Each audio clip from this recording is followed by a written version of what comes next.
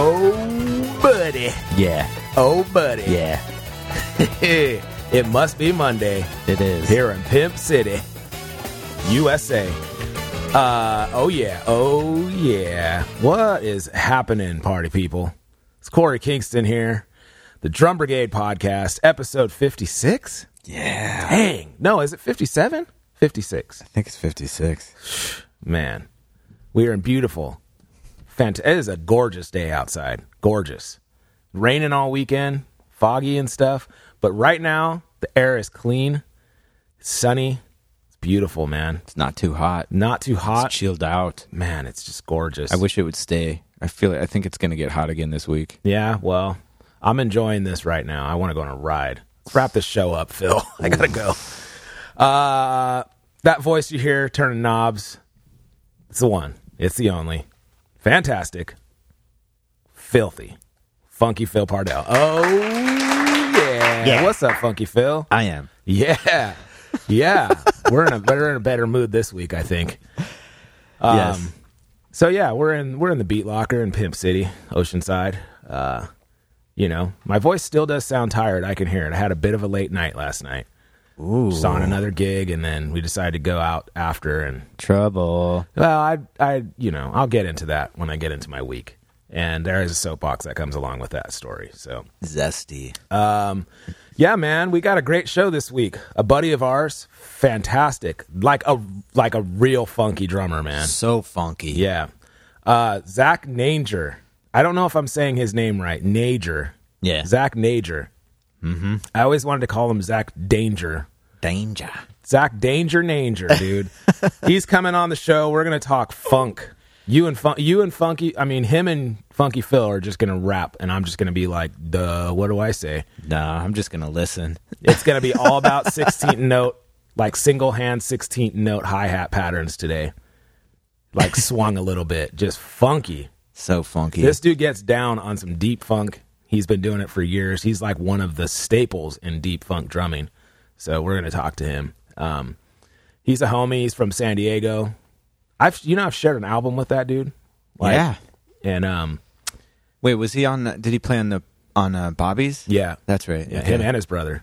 That's Jake, awesome. Jake Najor. That's a great record. Yeah, I only played on one track, of course, the reggae track. No, it was cool. That was a dope recording session. I'm happy to say that I recorded my songs we recorded our song in one take, but then they wanted to get another take just for the halibut, so we did it. That was at Lost Ark. Yeah, Which again. is gone. They're gone. Dude. I mean, know. yay, because they were rad, but boo that they're Yeah, gone. That was right? one of the greatest studios ever. We still got Pacific Beat. He's getting all the work. Yeah. I just booked a session with him in 2 weeks for Shuffle and Bang. Oh yeah, oh yeah. And he's booked up, man. We've been trying for 2 months to get a day in there. Dang. So That's exciting. yeah. Anyways, I don't want to get too much into that. I'm probably going to talk about the album that we shared with Zach, and I don't know Zach super well, but I've met him a couple times, and I've seen him play, I think, once or twice, and dude is a fantastic drummer, like top level. One of the baddest dudes in San Diego, if not the baddest dude in San Diego, especially for what he does. That feel. It's got that crazy pocket. Yeah. So I'm excited to talk to him and hang out with him, get to know him better. This is the Drum Brigade Podcast, episode 56. As I mentioned, we're happy to be here today. And I just want to tell you a little bit about our show.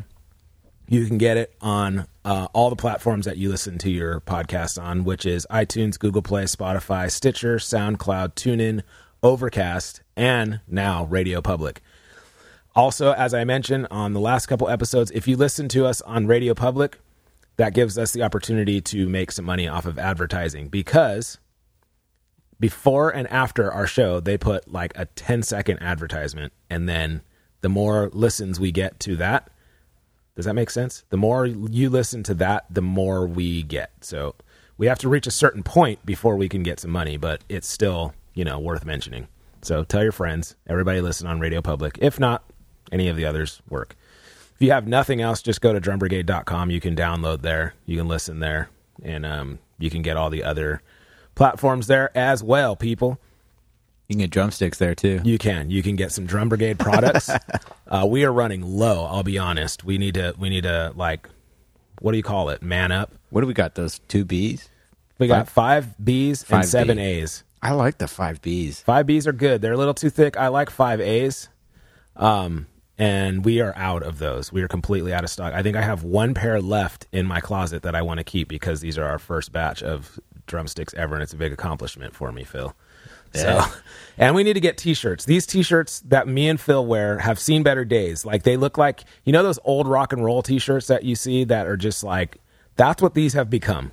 Yep. I don't wear old rock and roll shirts. I wear, nice shirts. So we need to like man up on that too. And we can do hats special order. Can do hats special order if you want. I need to put that on a website. I haven't. But yeah, I need to order just a couple and then sell them. I love my hat. Fits really great, and I wear it every day. I feel super bad because a couple weeks ago, my wife and I and her family went out to breakfast, and we're standing in line at Swami's.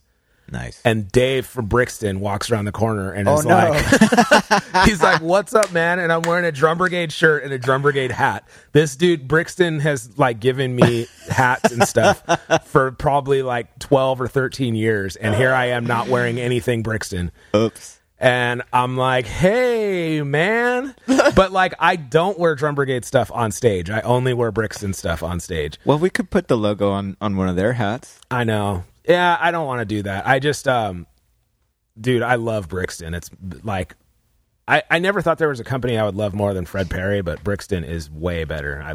You guys know that I love like some fashion stuff. So Brixton is the ticket. But the good thing is my wife was kind of decked out. She had like a Brixton shirt and a Brixton hat on. And so he looked at me and then he looked at and I look like a huge nerd, dude. I think I was wearing like flip flops and like shorts and like, I was just such a dork. Like, this guy is like, this dork is who we're like giving stuff to like represent our company. Not sure about this guy. But my wife looked all Brixtoned out. So she's got the steez. So she's like holding it down. She's like, it's a good thing I was wearing this stuff. And I'm like, well, yeah, but I don't think he cares, but it's cool. But I think he also understands that you got to represent your own company because he was decked out in Brixton stuff. Yeah. So, all right. Anyways, enough of the stories, Phil. Let me talk about us. Okay. We both have a Patreon for the Drum Brigade. Let's go and support that. I promise we're going to switch it up. Also, there is some talks about us starting some new podcasts. I know we're just in the brainstorming stage, but I really am liking this one idea. And I'm talking to some of the other musicians about this one idea. Completely different podcast that we're going to make. And we're going to give it to our Patreons first. Oh, yeah. And it's going to be like Patreon gets it first for like a while. And then down the road, you may or may not get it. Or you might get half of it. But you can listen to the rest of it on Patreon. And you're not going to want to miss this. But like you'll get like half of a single episode and you won't get to finish exactly any of them? Exactly. I'm thinking that's what we're going to do because Patreon is not coming through. But so I don't know, but this show might be too good to like not. We might need to do a Patreon show though only. And I think we got to work on an exclusive Patreon show. So we got some brainstorming to do, but we need to step up our Patreon game because it's not happening right now, people. We need your help, I'm being honest. I'm being real with you. Being candid. Yeah, really real. Honestly though, this new podcast idea, it's a good idea. It's coming together. I think it could be rad. Yeah, and it's we're gonna still keep the Drum Brigade podcast, people. All right, so don't worry about that. But we need more content. 1 day a week is not enough. Mm-hmm. You need to hear our voices more. But we want to go like in a completely different direction on a different show. It's not about my soapbox and me being animated and all that stuff. It's more different. That's all I'm going to say. So you may or may not like it, but we'll see. And we got some other stuff in the works too. We're working on it. All right. We're working on it ourselves. I'm still working on it myself. All right. Anyways, so go to our Patreon for right now if you want to help us out. If you want to help us out, that'll help us even more so be able to do these new shows and add more content and exclusive content for you only. So there's already I think there's like 3 episodes up. There's an amazing Soapbox, exclusive Soapbox. Is that the infamous cement blocks? Yeah. Oof, Yeah. that is a good one. One of the best. Exclusive Soapbox only for our Patreons. And there's some other stuff too. There's one of just me talking about the new studio. There's one of us, I think, recording something. We gotta record another Patreon episode. So anyways, go hook that up. Both Phil and I have websites. Phil Pardell, PARDELL.com, CoreyKingston.com. There's all kinds of content up there, including some of Phil's lessons and play-alongs and all that stuff, and my A Day in the Life of a Drummer vlog. Really, you guys should check that out because I put a lot of work into it, and it's really fun. It's a passion project. It's just a hobby for me, and you could follow me around and see my personality and watch me play and all that stuff. So, yeah, go ahead and do it. It's what we do at Drum Brigade, products, podcast, family, community, camaraderie, drum sheds, drum events, all that stuff. Dude, if we're going to do an after party at NAMM, we need to get on this now. We need to get on this now. We need to get on this now because it's like October, and it's just a couple months away. So now would be a great time to start planning. I don't want to do it if we can't get the bands that I want to get, though. But it's going to be super dope. Like, if we can do it, bro. It'll be rad. This is going to be the event of NAMM. Like, the dopest bands, open shedding, hanging out. It's going to be dope. It's going to be like dope. We should call it the Drum Brigade NAMM, like dope NAMM after party. I think that's what it's going to be called. That would be good. Drum Brigade, like dope NAMM after party. That's what it is. All right, so we need to get on that. We need to get money from people. Like, we need to get sponsors, and we need to get bands booked, and we need to get like a warehouse booked. Or we're not doing it at that brewery, dude. We're going bigger than that. Yeah. Maybe we do it at House of Blues and we just get like Moonchild to play. We need a lot of money though. Man. From sponsors. We need like a beer sponsor. For real. All right, so we got that stuff covered. Let's get into it before we get Zach on. You ready? Yeah. All right.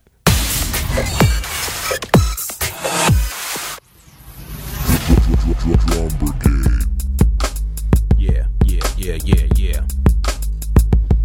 I want to get JD Beck and Damian Keys to play at our event. That'd be cool. I don't know though. They're like I know JD Beck not super well. Like I don't like talk to him and stuff, but like obviously if we like see each other, he's like, "What's up?" But he's kind of big time now, dude.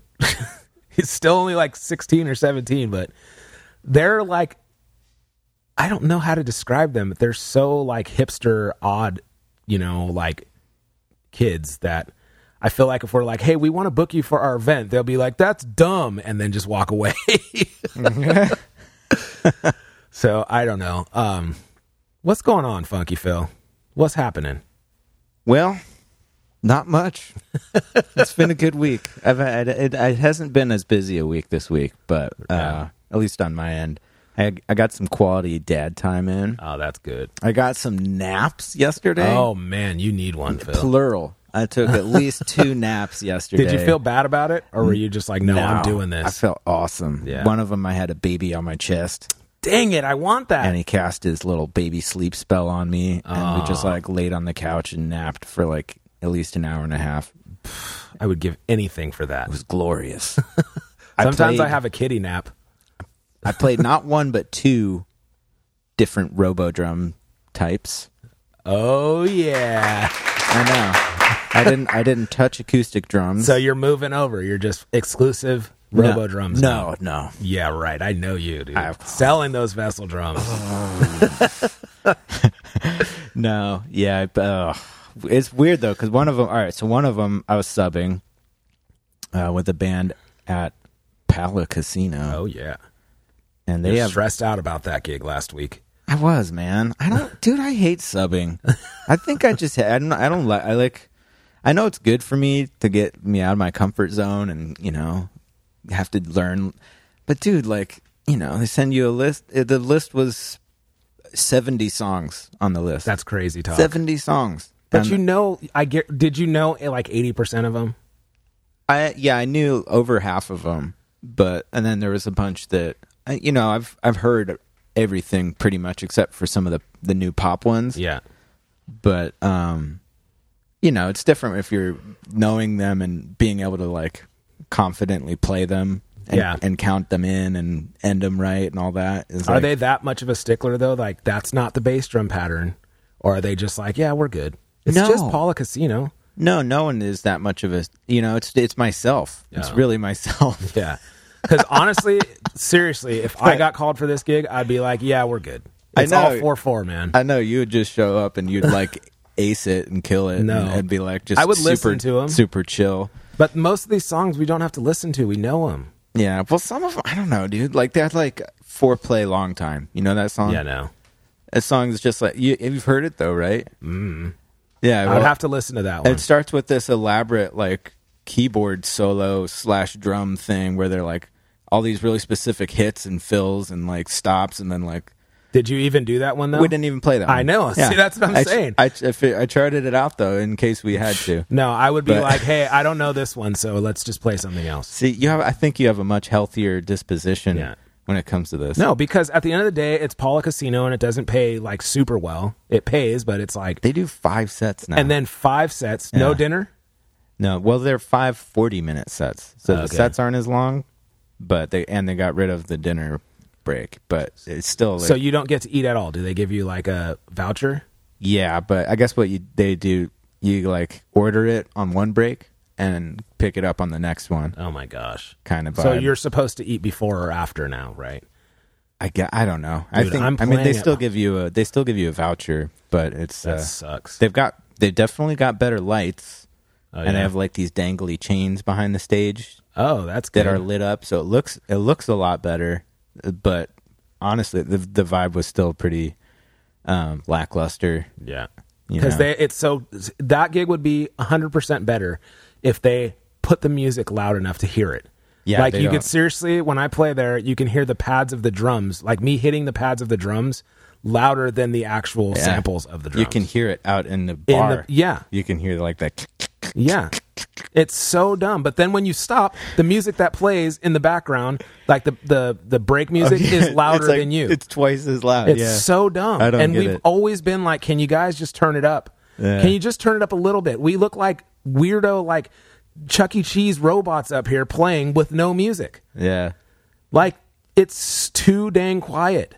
And oh my gosh, don't get me going. But at least they've got the V drums are so much better than the Alesis ones. Normally, whenever I've played there too, those V drums are so hammered. I mean, they still suck. Don't get me wrong. But those were the worst ones out of any of them. But compared to the Alesis ones that everyone, all the other casinos seem to be using, they're so glorious compared to them. Because it's I don't know, they're just way more dynamic. They work better. But it was funny because I had this weird issue where the hi-hat, they had a robo hi-hat, those are always bad. Terrible. No matter what. The worst. But I had it maxed out on this little fader and I still could barely hear it. Yeah. And I had to pull everything down and it was still, for some reason, I don't know what was up, but I couldn't hear it really. I've ran through this same problem so often and it's annoying. Or the ride cymbal, it's just... Yeah. Forget. I mean, that gig, I used to play that gig so often that I would just be it is what it is. And I'm just, no one is listening. No one cares. The only problem was I was never playing, I was always subbing. So I was never playing with a band that was my band where I could just practice stuff. Yeah. This just doesn't matter. No one's watching. Yeah, no one cares. But when I'd play there with Clay Colton, I was look, I could take it or leave it. I don't need this gig.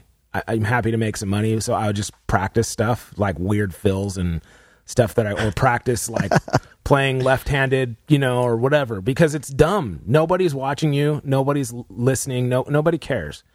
And so I just kind of changed my mentality of I'm not here to like do my best on drums because I'm not really playing drums. I'm just a guy filling a spot, you know, and these drums aren't allowing me to do what I do. I would get in huge arguments with Clay Colton, dude. Like Clay Colton's just a local like singer guy, local musician. And I would get in these huge arguments about the drums. I'm like, you got to do something about this. Like, this is not acceptable, you know. And he would just be like, dude, it's just a gig, man. Just play your gig. And I'm like, I don't do that. Like, I'm trying my best to. Every gig I play, I put my best foot forward and try to play my best and show what I do. Like, whether that, you know, that doesn't mean I go in and ham it up all night. I want to. When I'm on the stage, I want the best version of me to be on there, and I can't do that with these dumb drums and the volume issue. Yeah. So I just stopped caring. Yeah, I get it. It was funny though, because then the other one I did was at Hamul Casino, and they use those dreadful Alesis drums that I hate so much. But their hi-hat controller broke long time ago. And they came up with a unique solution. They use real hi-hats. Wow. So real hi-hats, everything else robo. So they have a mic on the hi-hats, and then everything else is robo. And it's actually kind of nice because it's the one thing I can always depend on actually working how it's supposed to. But this time we had like the worst sound man I've ever had there. Oh boy, the guy had such an attitude. Grumpy sound man. Oh my god, dude, it was so weird. And this is with Cassie, and she's like, everyone's super nice and cool, and you know, it was like we show up and plug in, and he's like, all right, you guys want to just play through a song and then we'll do some levels or whatever. And no one could even hear their own instruments. They're like, I can't hear my own instrument. He's like, it's good. And he was giving attitude. He was like, well, you got turn up or oh my gosh. It was just like everything was our fault. Yeah. You know, it was one of those sound dudes where it was all us. We were the problem. Dude. The casino soundmen. It's like they just get the guy that's like a blackjack dealer one day, and they're just like, okay, we're moving you over to sound man. They have no idea what they're doing, ever. And it's just like, it's so bad, dude. It's so bad. But we persevered and still had fun, but it was a grind. Yeah. Anyway, that was most of my week in a nutshell. That's cool. How was your week? It was good, man. It was I had a really good week, but so it's my anniversary. Woo! Yeah, 14 years, people. 14 years, that's right.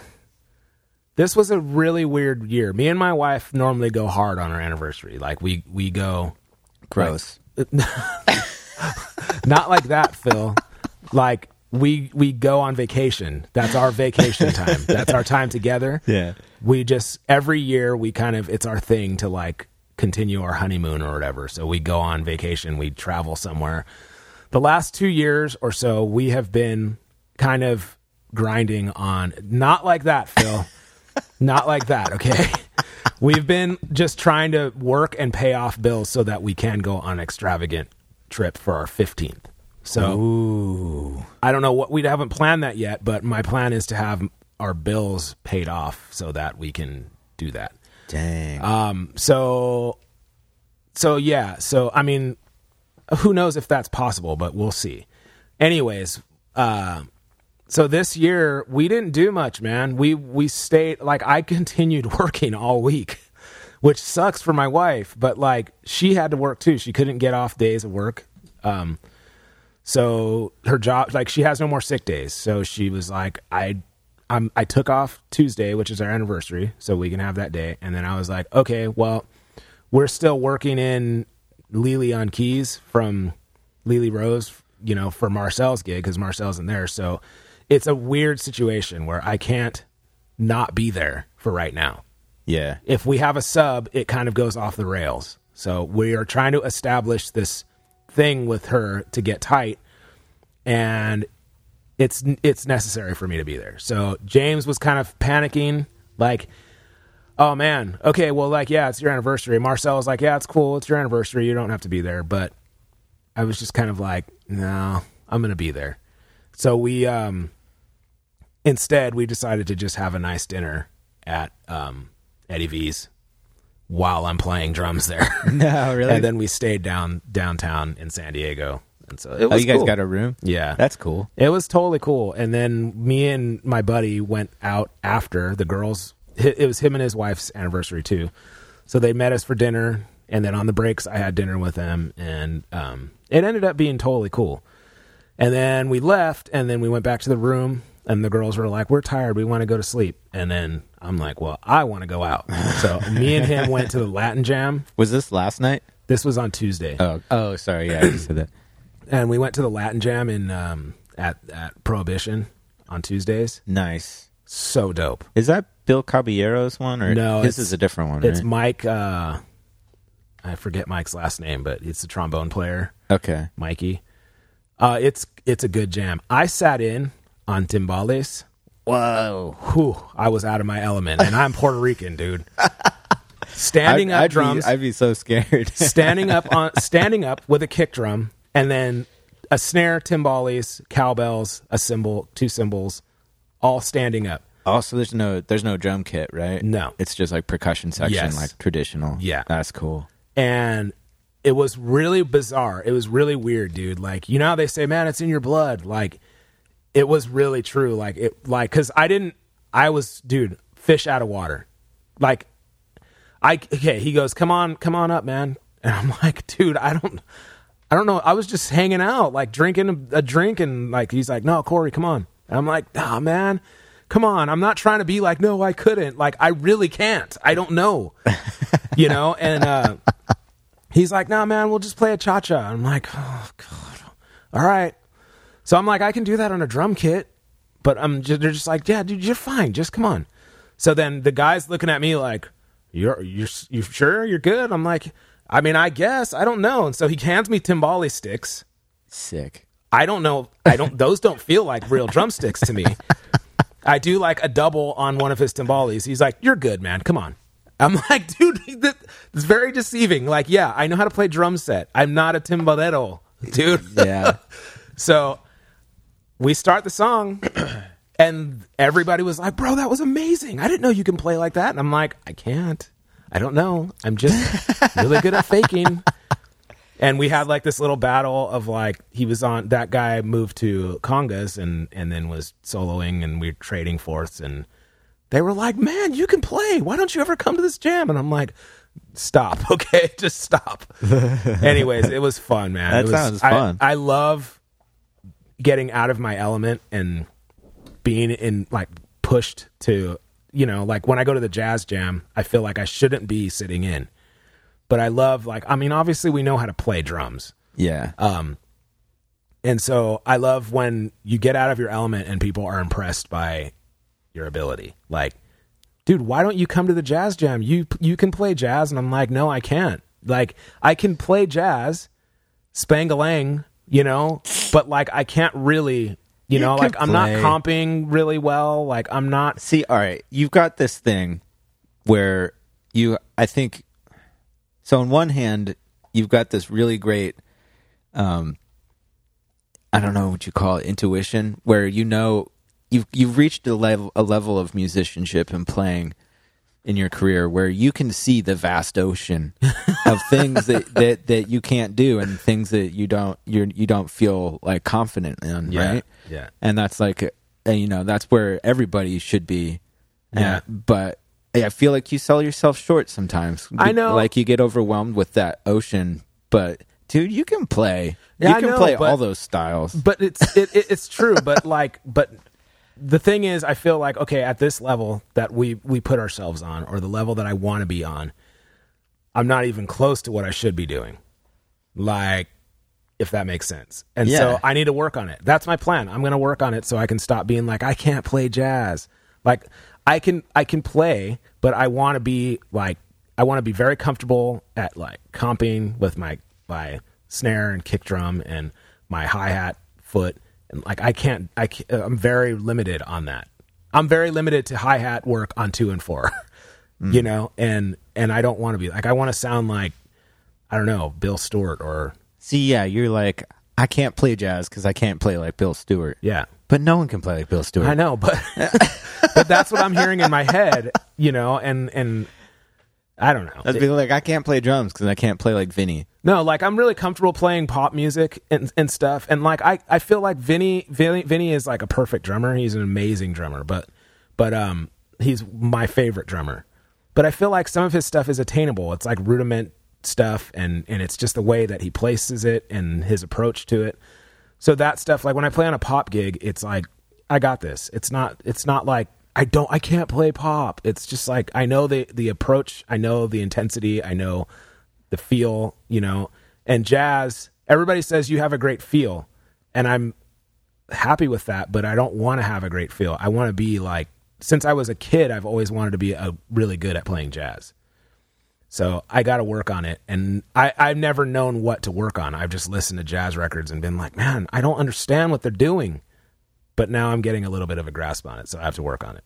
The same thing I feel about Odd Times. It's like, can I play a song in 5? Yeah, like T-Gross's songs are in like 5 and 7 and 9, and it's cool, but I have to like work on it. But like on the fly, yesterday we were going out on this like dinner set, and then Kevin's like, let's do his solo in 7, and then started playing in 7, and I'm like, what? Wait, hold on a second, wait a minute. Like, and I'm falling on my face like, wait, I can't just go to 7 like that. Like, it's not that simple. So that's what I'm saying. I'm not comfortable playing in Odd Times like I am playing in 4/4. I'm comfortable playing like that. Yeah. I want to be comfortable in Odd Times, so I have to work on that.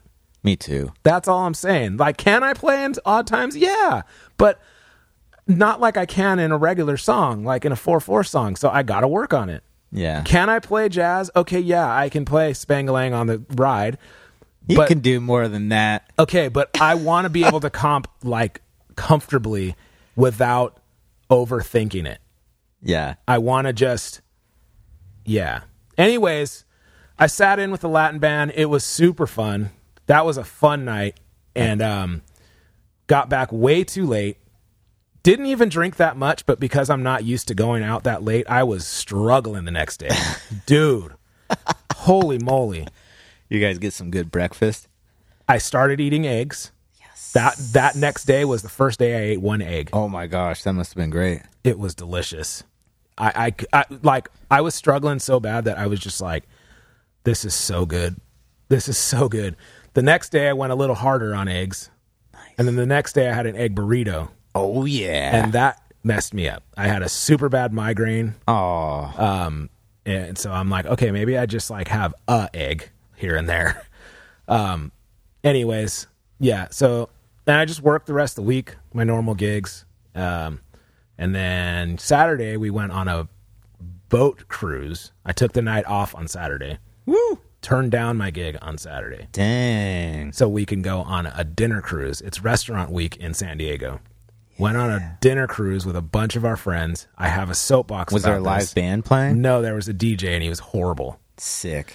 Dude, what is with DJs and playing dumb versions of great songs? Oh my gosh. Yeah, or taking like a Motown song and then putting like an 808 kick. Exactly. All 4 beats. This is like, exactly what he was. Yeah. Ain't no mountain high. It was exactly that. Exactly that. He's like, and here's a great version of this song, some Motown song. And don't forget the filter sweep. Yeah. Yeah. Dude, it was, this was fun. It was cool. We went with a lot of people from like our congregation and our friends and stuff. Mm-hmm. But there is a massive soapbox about this. I cannot get on it right now. I'm going to have to get on it after Zach comes on, because I can't wait to hear that. I have two. My gig last night and this boat cruise. Well, just give me a nugget. What was it a wedding last night or a wedding last night? Okay. Yeah. Oh yeah. With the schmucky medals. With the schmuckies. Oh man. So soapbox is after our guest, but other than that, we had some fun. Nice. Boat DJ was kind of bad. He's a nice guy, but he was like, this cruise was like, everybody on the cruise was 50 and over. Ooh. And then we had some of our friends that were younger, but so it was like that kind of DJ. He was like in his 50s or 60s, and just a dork. But he was massacring like classic songs. There wasn't one song. Like at first he was playing great songs, like old, like lowrider oldies and like, you know, like Earth, Wind, and Fire and stuff like that. As soon as the dancing started, it was like line dances or like electric slides. Yeah. Like left foot now, y'all. Right foot now, y'all. Charlie Brown. I hate that song, dude. What was that one called? I don't know. Everybody clap your hands. And everyone's on the dance floor, but like adding their own moves into it. Dude, I don't get it. Why do people like that? It was that one. God, dude. That's the worst when you're playing a gig at a casino or whatever, and you're like, just finish your set, and there's like a few people dancing or whatever, and then they put on that song, and everybody floods comes the floor. on. They're like, yes. That's a Viejas Casino song, dude. The Hamul, they go ape for that song. They play it. I feel like they play it on every set break. Cha cha now, y'all. Charlie Brown. What the heck is that? Gosh, I hate that song. Okay, so it was that. It was that, and then it was like remakes of dope songs. I was like done with this guy. There was a couple colossal mistakes, like a colossal fails, like a song. Like he's like, all right, he was singing the words ahead of time. No, like then he would. There was one point where he was playing some song. And then he hit a button, and the song started over. Oh. And then he's like, oh, I'm sorry about that. My mistake. And he's like trying to skip it forward to where it was. I'm like, who is this guy? Oh, my God. Yeah, it was fun, though, man. It was fun. So anyways, all right, we're gonna get Zach on now, and then we're going to come back with soapboxes and all that jazz. Yes, Zach Najor coming up.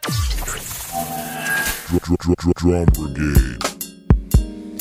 Oh, yeah. Yeah. Drum Brigade Podcast, episode 56. Oh, yeah, here in the Beat Locker. Funky Phil, guess what? What? We of a guest on the line. One of the homies. Yes. Oh, yeah. Funky dude, man. Funky as it gets. One of the funkiest. That voice you hear, that laugh you hear in the background, the one, the only, Zach Najor. Oh, yeah. Oh, yeah. Thank you. No applause. Bro, founding member of the Grey Boy All-Stars, Carl Denson's Tiny Universe, Z-Bonics, Gregory Porter, Everlast, many, many more. You've recorded on so many albums. Dude, just one of the all-time funkiest dudes out there. Just laying it down, the deep funk, the 16th note, single hand hi-hat swung patterns all up in your face. So sick, man. Wow. So sick. I'm blushing over here, man. I'm blushing. I just got this note. It says it says Zach Najor, funky ? I think not. Signed, Funky Phil. What the heck, Phil? Shut up, Corey. Wow. Dang, Phil. Why would you say that? You're so messed up. Corey's making things. Man. Corey's making things up over here. He likes to throw me right under a bus every episode. We all know Phil's a big trash talker. You know what I mean? If you know Phil, that's one thing he does. Dude, sometimes I'll just he just passes me these notes like, hey, say this on the air right before you come on the air. I'm like, Phil, I can't say that. And then I go out on a limb and say it, like I don't know why. And Man. Yeah.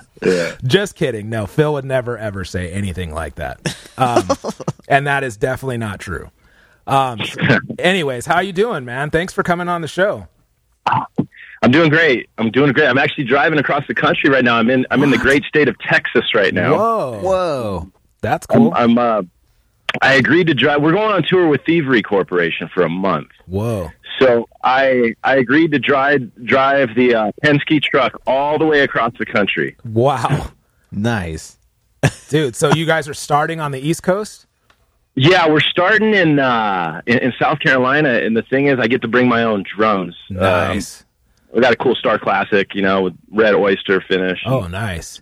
And I rarely get to use my own kit, so I'm bringing all the gear, and that'll save us on backline.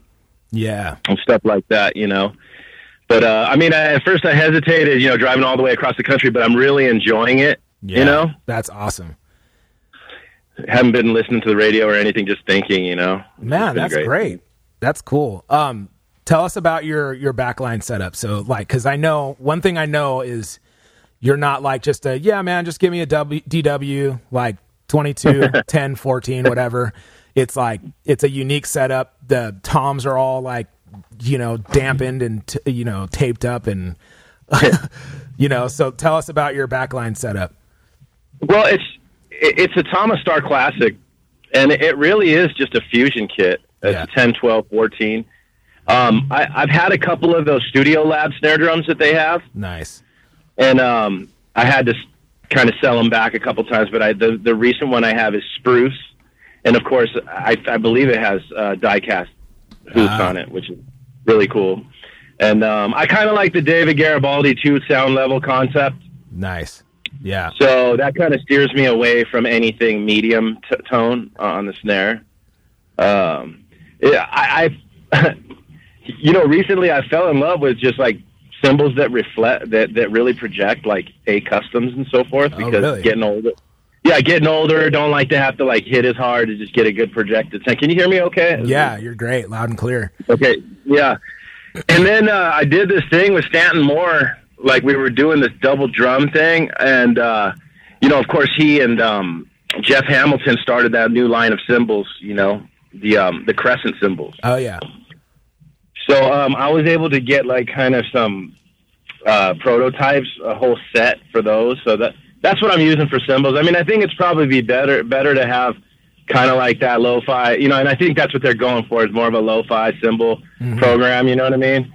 And it's definitely different from the projecting type cymbals that we see on the market that are really cool. But so that's basically the kit, man. I mean, I hear a lot of criticism about like dampening toms and so forth, like it's too throwback or whatever. Yeah. I don't like a lot of ringing. I mean, I think it's cool to be able to hear space in between the notes, and if your toms ring too much, it's just not that funky, honestly. Man, I love that. That's like, I think that's so awesome. Well put. Yeah. Yeah. It's like, if you're playing in some like fusion band or something, you want to sound like Dave Weckl. Not that that's bad. That's cool. But like, I don't feel like that's the sound. It's like, well, I think Karen Carpenter's tom sound is much funkier than Dave Weckl's tom sound. Yeah, man. Thank you. Yeah. So I mean, like the whole criticism about like why do you take the bottom heads off sometimes and this and that, and you're stuck in the past. And I'm sorry to sound like I have a chip on my shoulder, but we are talking about like kind of the one particular thing that I do get criticism from, and my philosophy is that I think the past has ultimate relevance in the present, and in regards to just like the tom ringing sound and just even what we've seen in the 80s with these DW kits with this like incredibly like obnoxious tom tone that has like 3 different parts to it and it bends and all that stuff. I think all of that comes from the whole world of like charging $5,000 for a drum set. I mean, none of that stuff gets sampled, right? Because it just doesn't work. I mean, when I'm scrolling through tom sounds on my keyboard, like I'm going to stop on the mid '90s like fusion tom sound, you know what I mean? Like, yeah, man. I mean, you might as well, have a ponytail and just like just go all the way if that's what you're about. But then again, a lot of people shape their whole, ethos as a musician on those drum instructional videos. That's their vibe. Right. You know what I mean?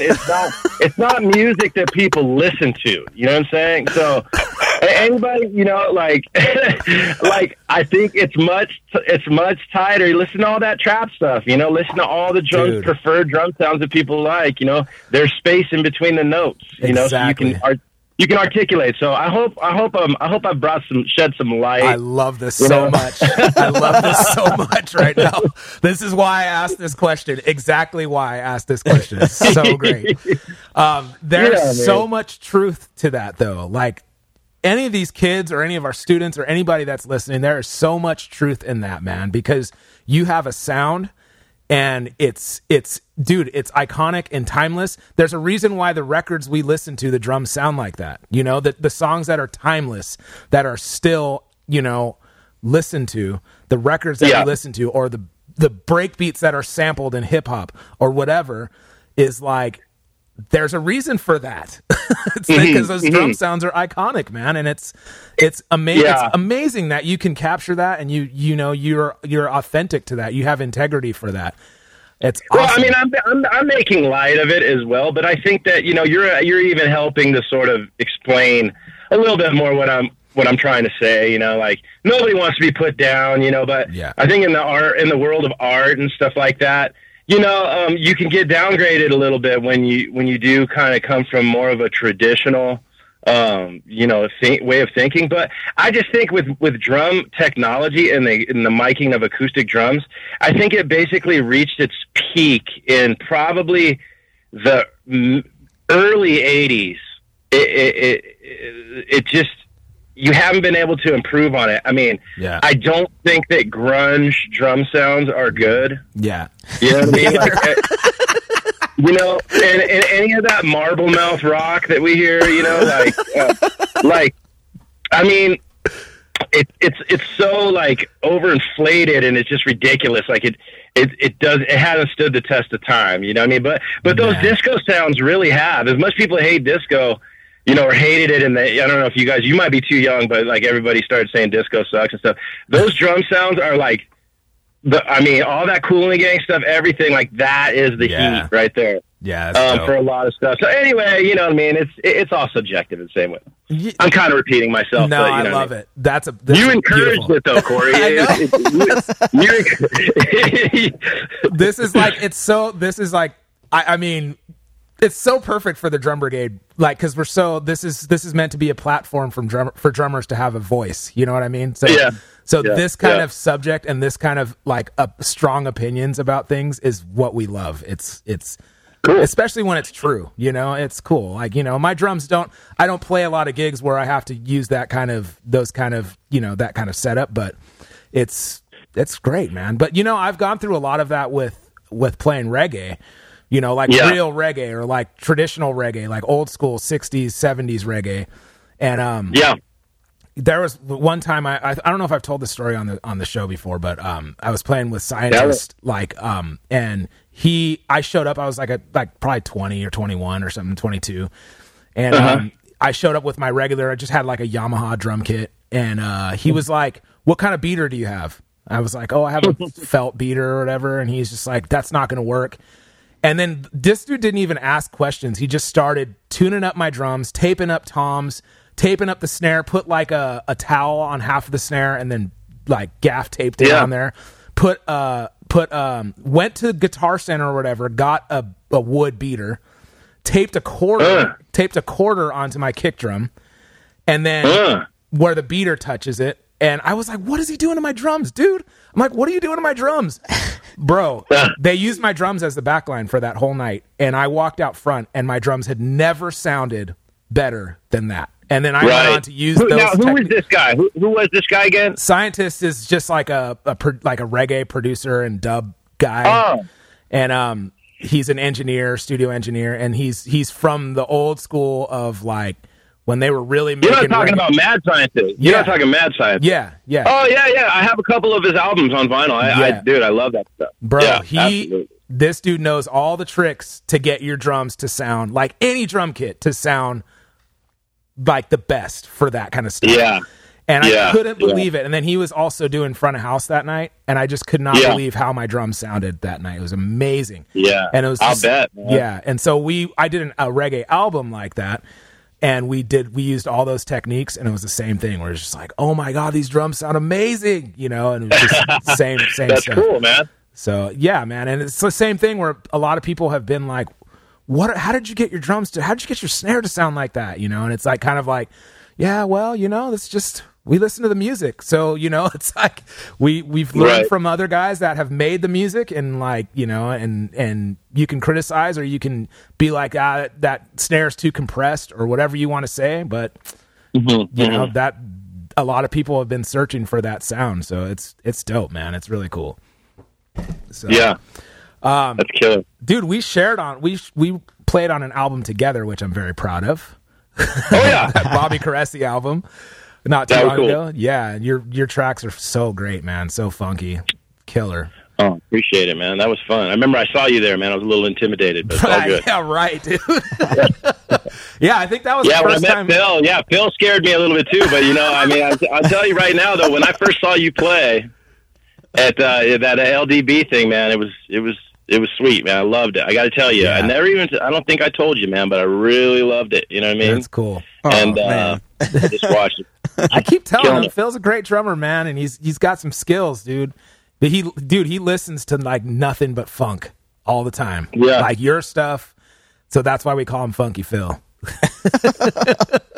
Man, Phil and I did a gig together too. Man, we did a wedding and it was cool. We traded off on the drums. Phil was crushing it. Yeah, And that ride cymbal, Phil, you brought out, man, that 24-inch ride, Oh yeah, that thing was everything, dude. That was happening, man. T symbol. yeah. Oh yeah, Yeah, he rocked good it on stuff. the jazz trio section. yeah. That was fun. That was a fun gig. I really liked just playing percussion. Man. That was awesome. I would love to see Yeah. that. Both of you guys But then, together would be so fun. then he got on the drums and he had his left hand on the hi-hat and I'm like, oh man, this is too much, dude. This guy, you know what I mean? Like, Dude. you know, like when people do that, man, there's something about that style, that left-handed, that open sound. You know what I mean? You can't touch it. You know, Chuck McPherson, he used to rock like that. Oh yeah. And you know what I mean? But back to that Bobby Cressy thing, man, that was cool, man. I think I did one cut on that. I only did one too. I did the reggae one, but I wish I could have done some of the others, but yeah, I get typecast a lot with Bobby.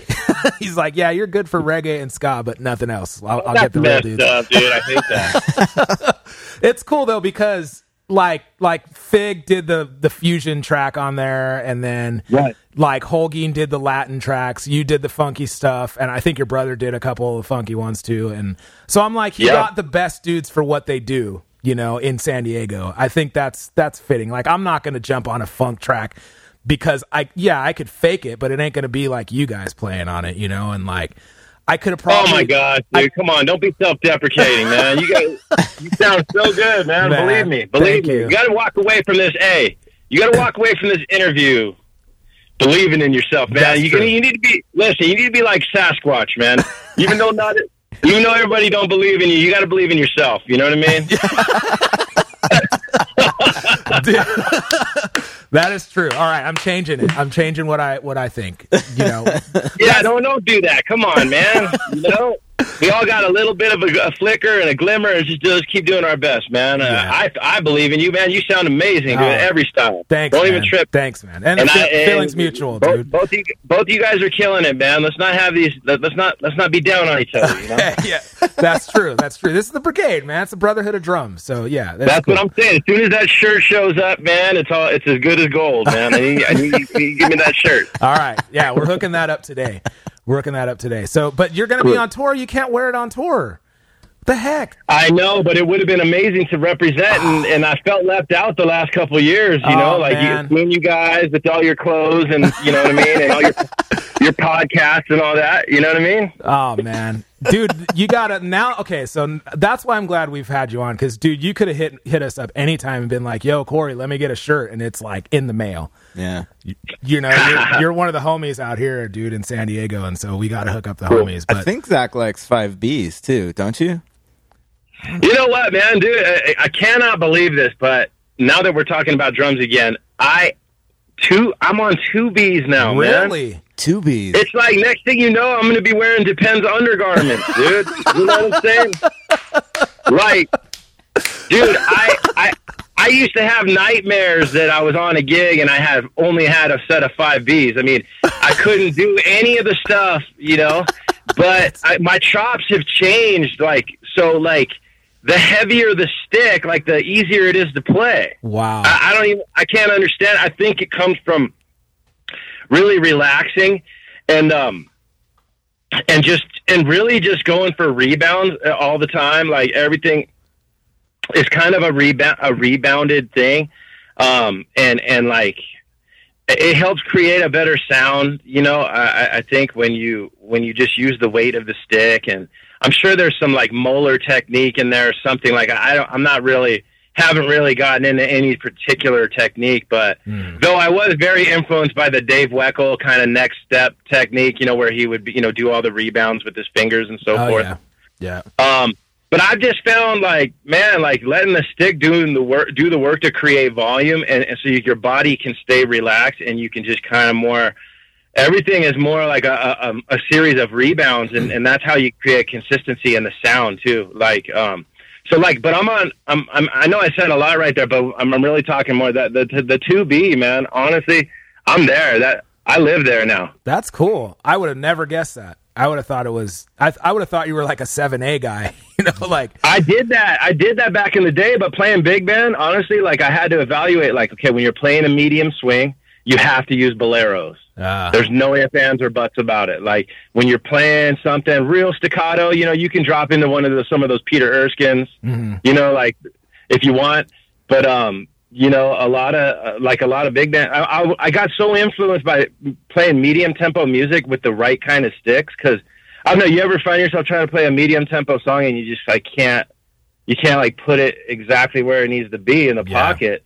Yeah. I found stick weight helps with that a lot. So it was a lot of jazz drummers use boleros a lot, especially in medium tempo, because the beat is perfect and it's really fat and it's got a little weight to it too. But you can't really use those things. You know what I'm talking about with the boleros, right? Yeah, I think so. Yeah. You can't really use those things in a rock thing because you feel like you're using nice furniture or something like that to play rock. But I feel like the 2B thing does what it's supposed to do in anything where you got electric guitars and stuff like that.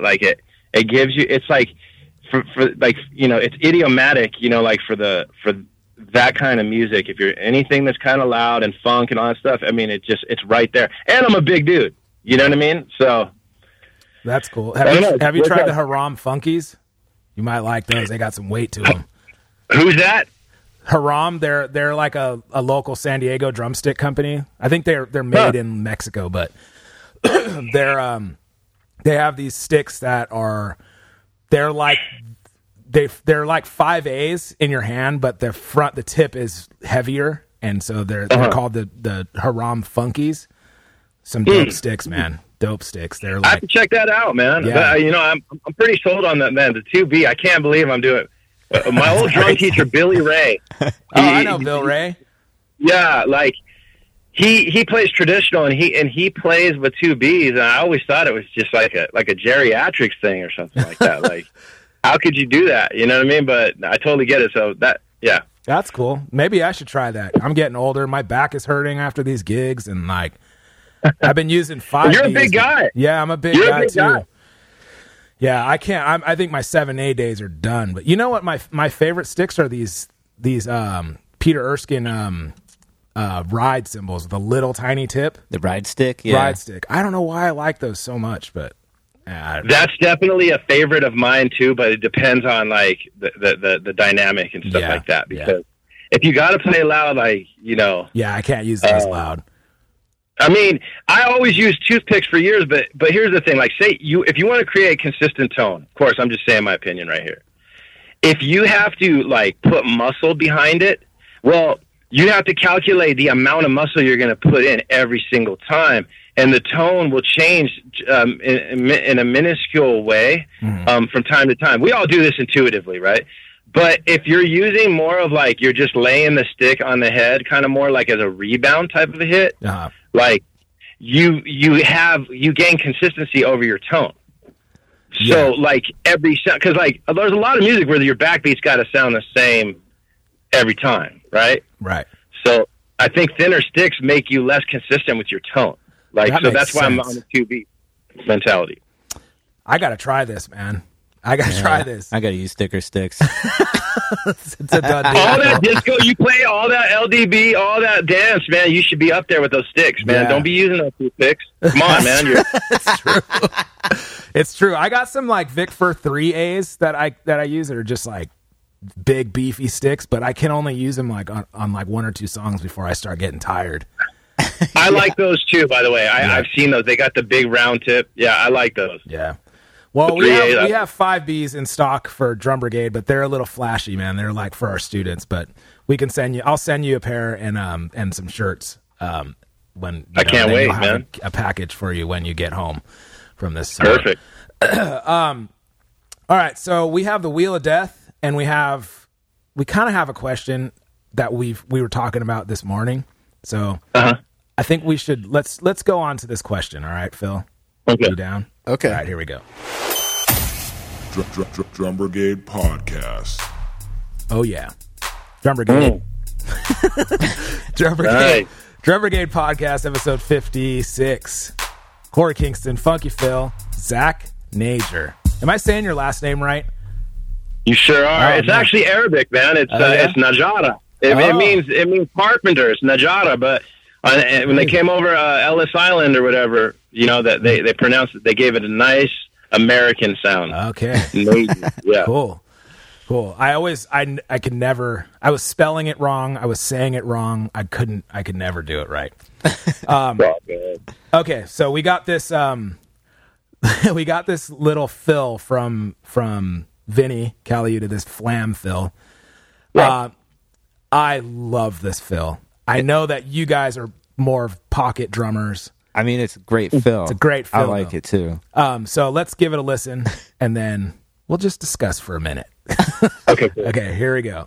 I hope you can hear it over the phone. Yeah. Here it comes.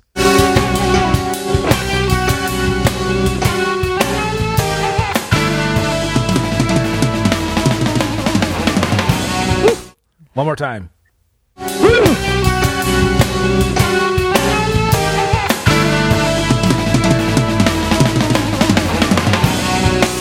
I love it so much. Okay, I'm going to play it out because you got to hear how he transitions into the solos. Okay, here we go. Okay. Cool.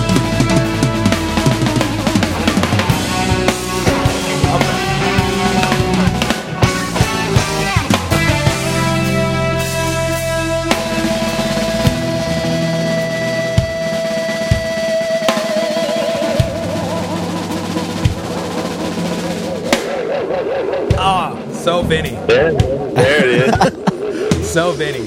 All right. Pure fusion, pure like 90s fusion. You should see the album cover of this. Oh, boy.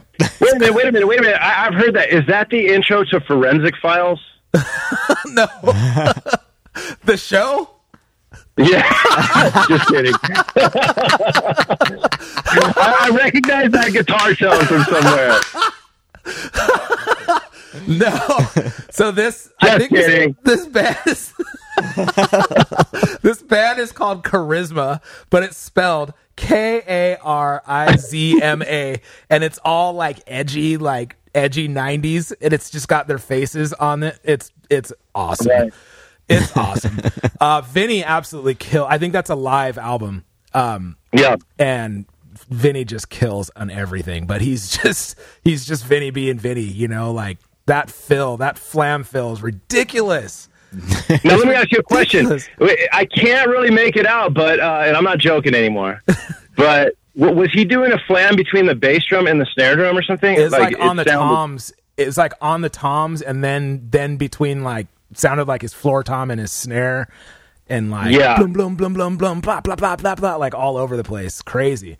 It's so open. Like I think it really he does that. Yeah. He really opens things up sometimes, and it makes it sound. It has a lot of swagger to it. Yeah, I'm a huge fan of Vinny Caliuta. He's stupid, like how great, like his ideas and concepts are very like rudiment based.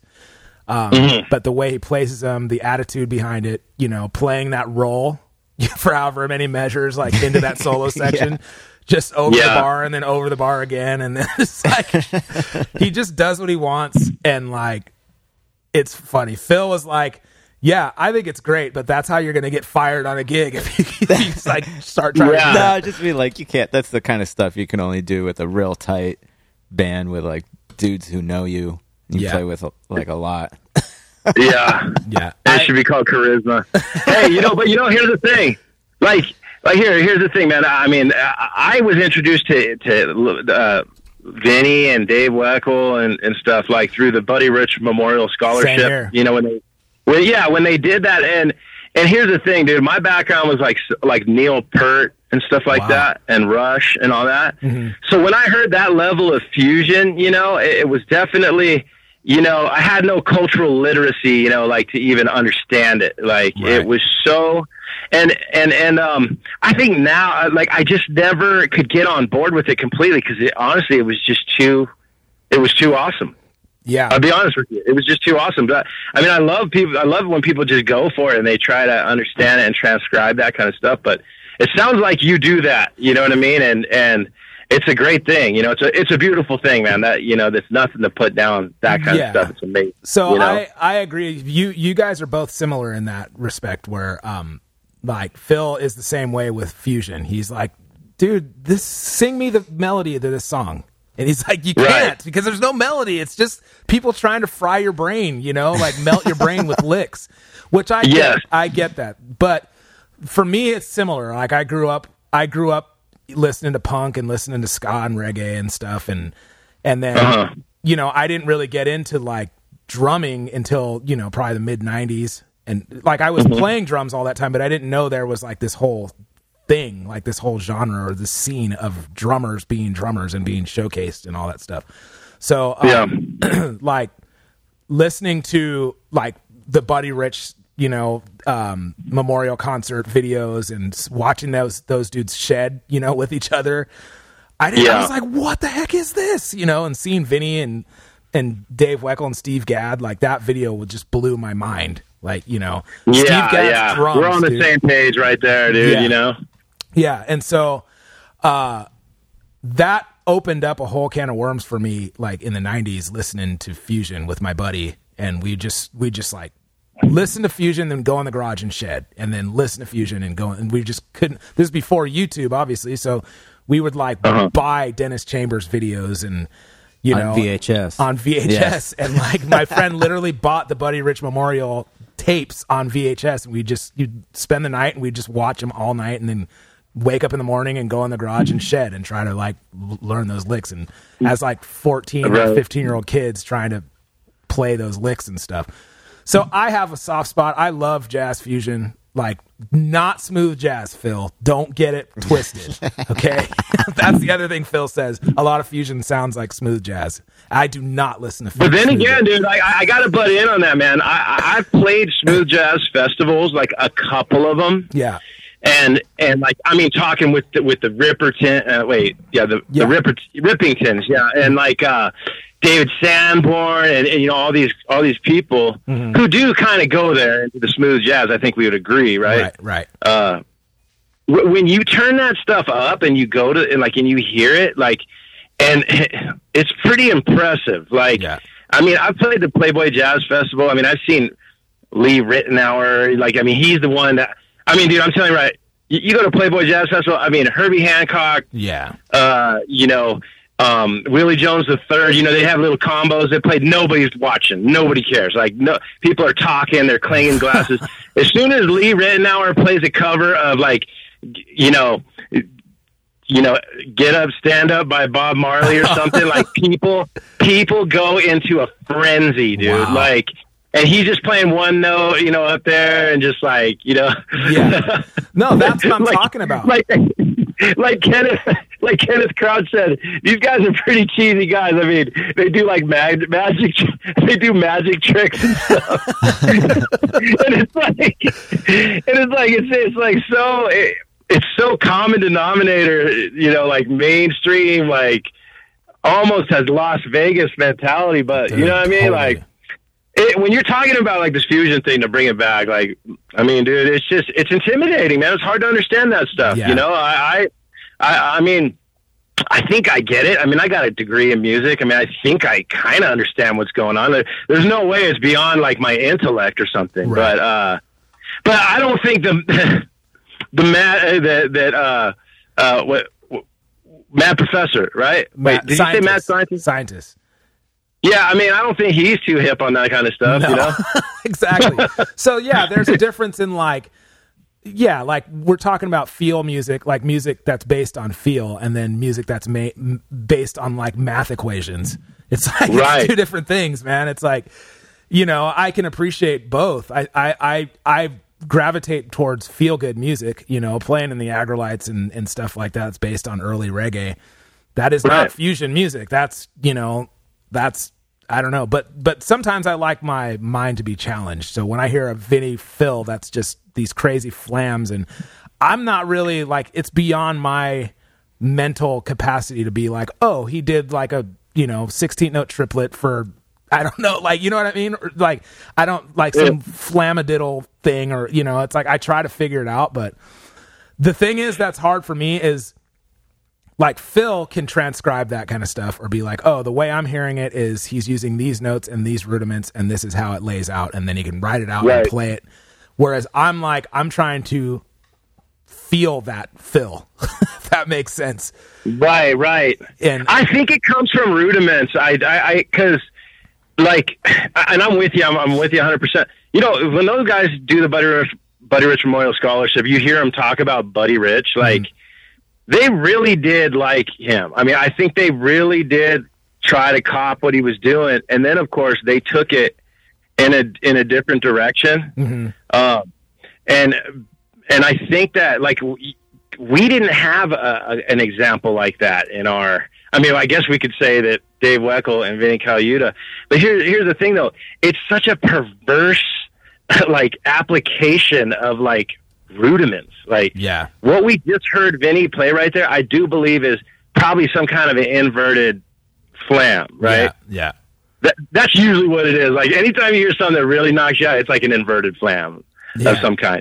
You know, and I mean, I'm not all the time, but I just think that they took it. It's almost like what small group drummers did with the big band influence.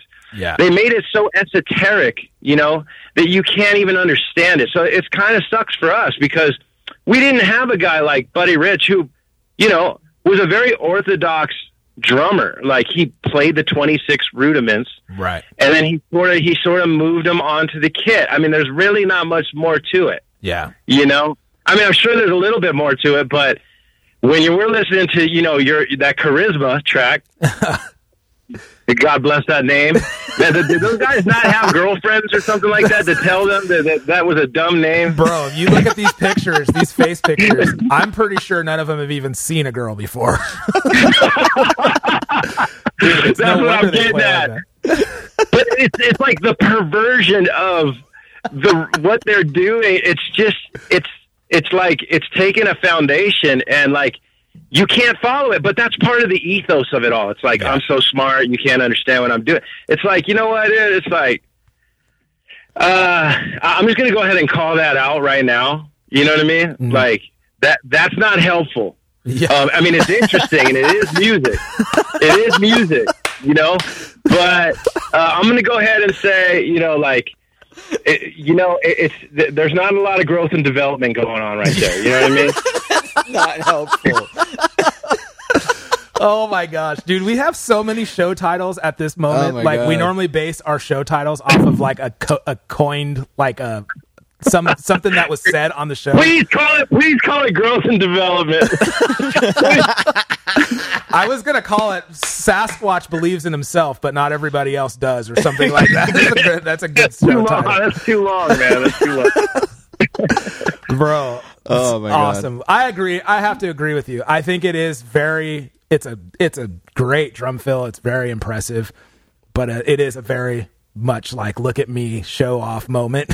Yeah. And it's like, look what you can't do kind of thing. It's okay to show off, but like when you go to school, you never study the small group drummers. You never do.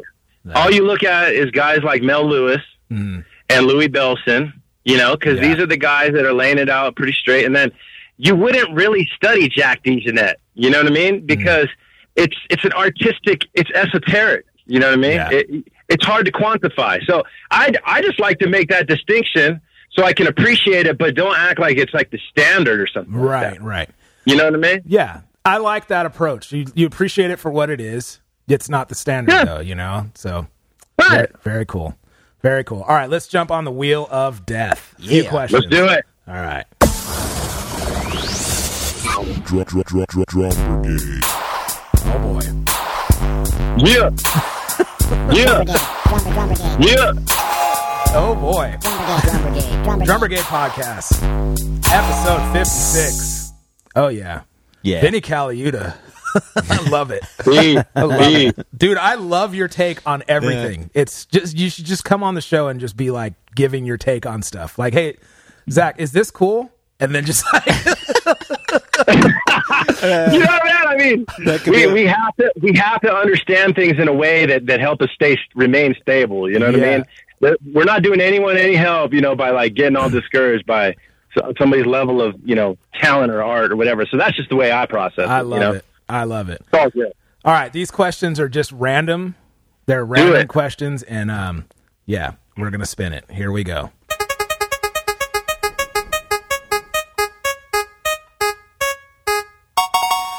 All right, what is the most common mistake you see drummers make these days? Oh boy. This is a long question. Play too loud. They play too loud. Oh, that's cool. And try to lay back. Oh. Hey. Okay, so I definitely play too loud sometimes, but I can play quiet. I have a residency gig where I have to play super quiet. I know you can. But I do not lay back when I should. When I play reggae, I have to be told sometimes, man, you got to lay back. Like I'm playing too much on top. Well, I heard this thing where Miles Davis said, he said, actually, it kind of shocked me. He said, white people play behind the beat. Yeah. And he said, black people play on the beat. And it kind of shocked me because I think a lot of people from our generation think you're, quote, supposed to lay back. But I'll tell you, I haven't found one band leader who hasn't wanted me to play like with a little bit more, a little more crisp and a little bit more on the beat. Like, you know what I mean? Like, like when you try to do the lay back thing, like too much, it drags, you know what I mean? And it sucks, basically, is the word. It sucks. Yeah. And it's not, I mean, if you really analyze it, but I'm going off what Miles said. He said white people, and I have played with some big bands where the trumpet players, bless their souls, the white guys, they play way too far behind the beat, and you can't even, you know what I mean? It's almost like a 16th note behind. I'm like, bro, dude, try playing ska with these guys, man. Ska is supposed to be high energy on top music, you know? And it's like, even traditional ska is supposed to be like, listen to the Scatolites, dude. Those horn players were not laying back like these guys. If you're in a Parliament cover band, you know, that might work, you know? But like every band leader I've ever played with, like they always want Michael Jackson funk, man. They don't want... They don't want Parliament, man. And that stuff is straight up on the beat. I mean, that's Lindrum, straight up, right on the beat. So biggest mistake, people try to lay back. Dude, just try to play on the beat and don't speed up and don't slow down. Just keep it right there. You know what I mean? Like, have a little bit more confidence. And this ties into your confidence, Corey. Yeah. You're funky, man. Oh, thanks, man. Thank you. All right, Phil, what do you got? What's the biggest mistake? Oh, gosh. I don't know. I feel, probably playing Bad answer right there. That's a bad answer. Dang. I was going to say playing too loud. Yeah, playing too loud. I agree. I think that's why I have to play electronic drums at casinos all the time. Because people can't control themselves. It's true. Right. It's true. In my opinion, the biggest mistake that I see drummers make, bro, Gospel Chops has ruined drumming. Oh, yeah. These drummers that just watch YouTube all day and then you see them at NAMM show and they just try to melt your face off with chops, but they got no feel, they got no pocket, they got nothing else. Right. They just have all these crazy like variations, kick drum variations and stuff that they can do at a million miles a minute. Like, get out of here with that. Get out of here. Can I say something to their defense, though? I mean, do we have a lot of questions we got to get through? Because I just want to say, can I say something nice about Gospel Chop people? Like, dude, I can't do it, and I do kind of look at it like the way I saw Dave Weckl and the way I saw Vinny Caliuta. You know what I mean? Like, look, man, I mean, I do respect it. And I do, like, I know I can't do it. You know, honestly, I just got to say that. I don't want to, like, just be down on it but I do think it is a form of perversion. So just like that's what it is. It's because you can't distinguish it. Yeah. And it really doesn't teach you anything. You know what I mean? Like, so it's like, it's esoteric in that way. You know what I mean? It's, you know what I mean? So like, that's the only negative thing I'll say is it's overboard. You know, it's overboard in that way. But anyway, go ahead. For me, I think it's I don't. Okay, maybe I shouldn't be so harsh and say it's ruined our thing, drumming, but what I mean is these drummers that you see that come from that, you know, like I don't know, any of the drummers that are on these top level pop gigs are don't killer. name any names, bro. No, they're probably listening. No, they're killer. But that approach now has become the sound, which I love that feel and that approach of that real on top, really tight, you know, fast, intricate fills, you know, kick drum variations and stuff. That stuff works for the pop gigs. I like that stuff. That's not what I'm talking about. I'm talking about it's not like the guys that play in church anymore. It's like a YouTube or, you know, Instagram thing where when I walk around NAMM, I see every, you know, it doesn't matter where you're from. I've seen like dudes that are from Japan that can't even speak English that are on the drums and they sound like freaking Eric Moore or whatever. Yeah. He's a beast though. Yeah, he is. I mean, he's one of the dudes now that's like pioneered that style of playing. But I'm just saying those guys aren't getting gigs. They don't have any real style. They don't have any feel. They're not doing anything but just learning licks. Like, yeah, I'm with you 100%. And but you know, and you know as well as I, and you know, we know that like Jim Keltner is the one that plays on albums. You know what I mean? Yeah. and if you watch him play, he doesn't even look like he can play sometimes, honestly. Like, and he's like, it's the virtuosity, you know, component, you know, like, is that what music requires? You know, does it require virtuosity? You know what I mean? This and that. So I get the point you're making, but I want to appreciate it for what it is, man. You know, I like, put it this way, like in the jam band scene, you know, it was a scene that was never really known for virtuosity, really. Mm-hmm. What I mean by that is just people with a lot of chops. Now when I go on jam crews, dude, Ronald freaking Bruner Jr. is like playing before me. Yeah, dude. You know what I mean?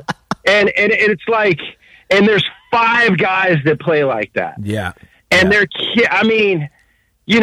respectful guys. I mean, I talk to them, this and that. You know, sometimes I don't feel accepted completely in that community. Mm-hmm. You know what I mean? Like, because I don't feel like I'm good enough, honestly. That's the thing that I don't like about it, though, is it's like that. It's you know, if you didn't grow up playing in church, you know, I didn't grow up playing in church. I've had to learn some of that stuff playing pop gigs and stuff, but like by no means am I like on that level for gospel stuff. But like the feel, okay, like I've had this conversation with Fig. The feel of like when you hear Fig play gospel music, that feel is unreal. It's like, it's great feeling. But he's like, but people always hit me up. Fig was saying this.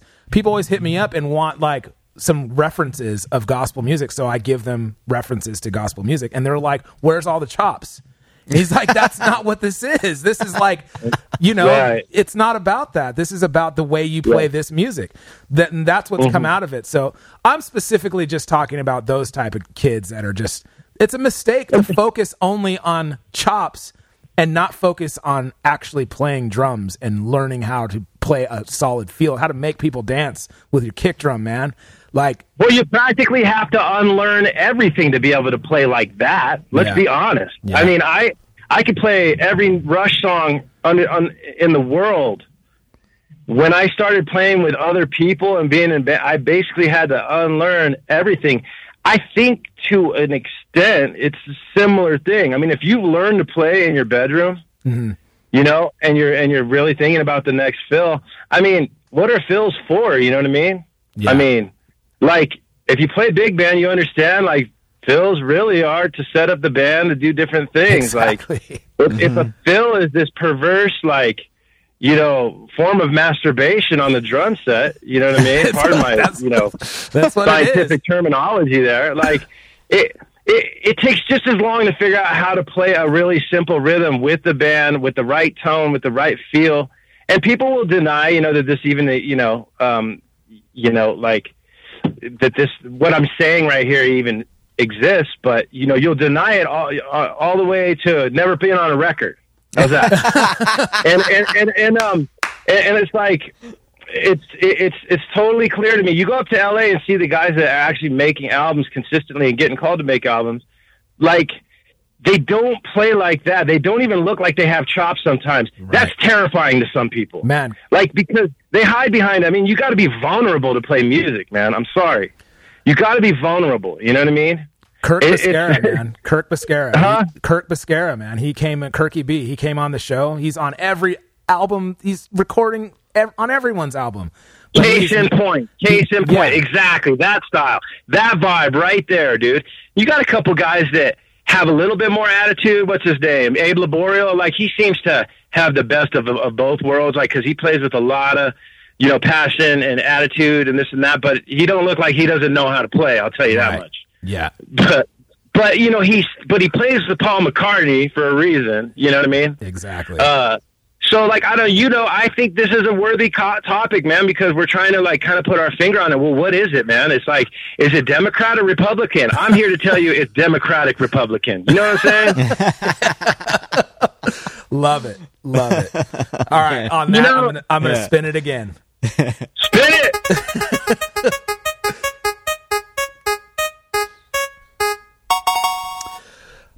This is a hard one. Uh-oh. Do it! What's your favorite song of all time?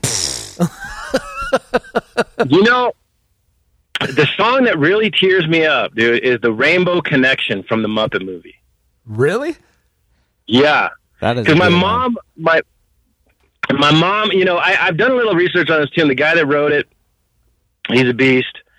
I can't remember his name, but the song's just got a lot of feeling, a lot of nostalgia, and I mean, dude, I like a lot of tunes, man. I mean, we can go forever on this. Yeah. I really love that song, man. It has a lot of sentimentality to it, this and that, and of course it's. I don't think I've ever heard it. I got to listen to it.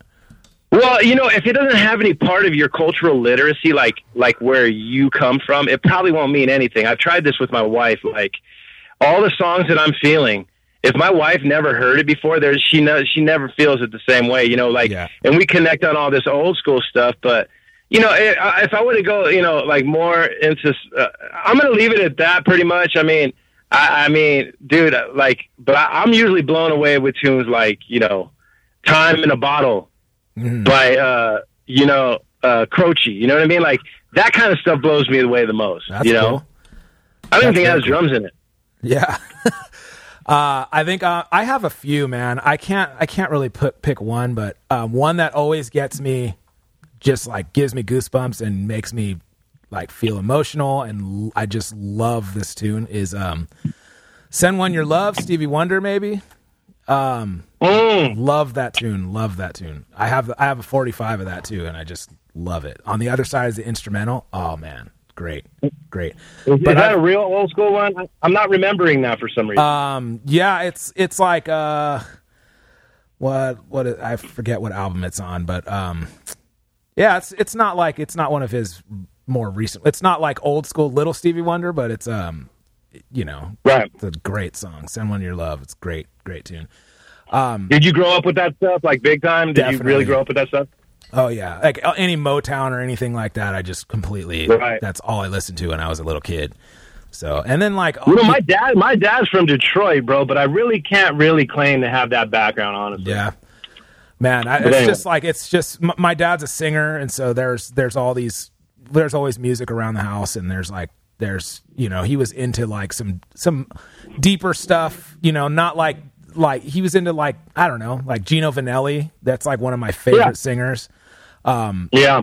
And like any of those tunes, I mean, I can't put my hand on one tune that's like my favorite song of his, but other than that, David Garibaldi played with Gino. Yeah, so did Vinny, like on one or two albums, I think.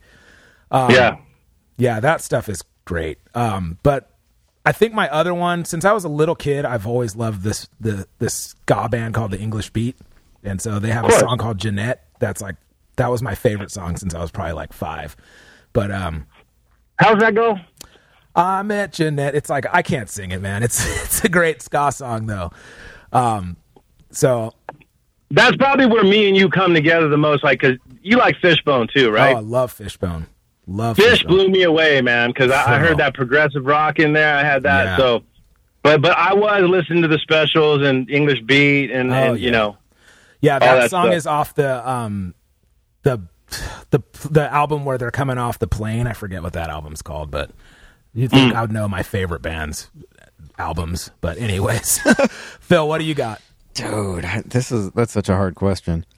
Come on, Phil. You had all this time to think about it. I know. You guys went right away. Because I know what my favorite songs are. I mean, I like Inspiration Information by Shuggy Otis a lot. Boy. Oh, That yeah. Wow, this guy's too cool, man. Wow. That one, yeah, I don't know. I listened to that one. That was on heavy rotation when I was like courting my wife. She's my wife now, but like, yeah, it was That's one of our go-to listens back in the day. Yeah. Cool. All right, you got time for one more? Yeah, go for Okay, it. let's do it.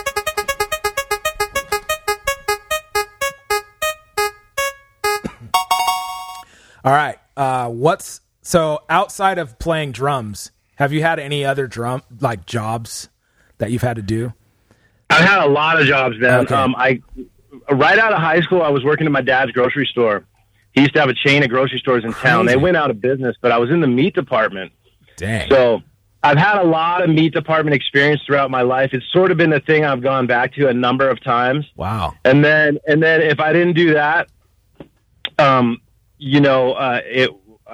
was in a lot of food and bev. You know what I mean? Food and bev. So I mean, I've done a ton of that stuff. Grocery store, even Seaside Market. My family owns that place up there in Cardiff. Really? Yeah, I didn't know that. Yeah.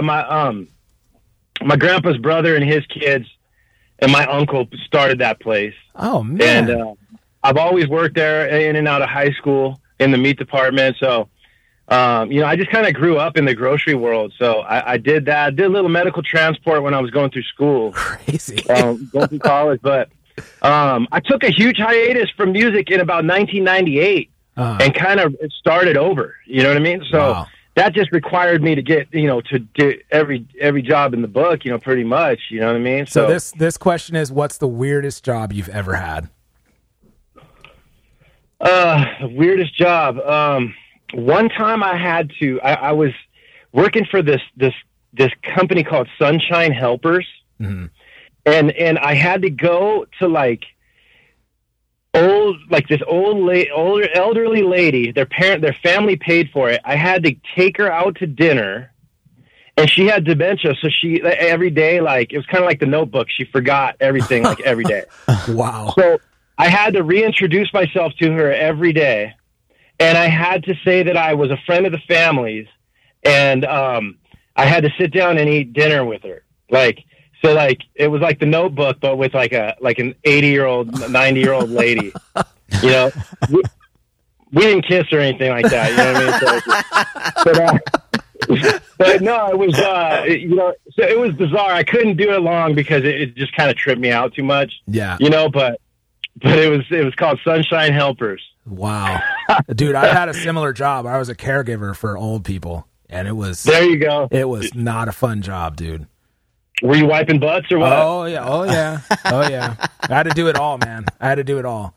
I would make them these guys. Most of these guys had Parkinson's, but as much as stiff as they were or as shaky as they were, if I'd have to shower them, I'm I'm not washing down there, bro. So you gotta I soaped up the cloth. Help yourself, dude. I'm like. But those gloves, though, those purple gloves, you can get away with a lot with those things. Yeah, I'm not making enough, dude. I'm just not. I kind of draw the line at poop too, man. I draw the line at poop. I tried, dude. I tried for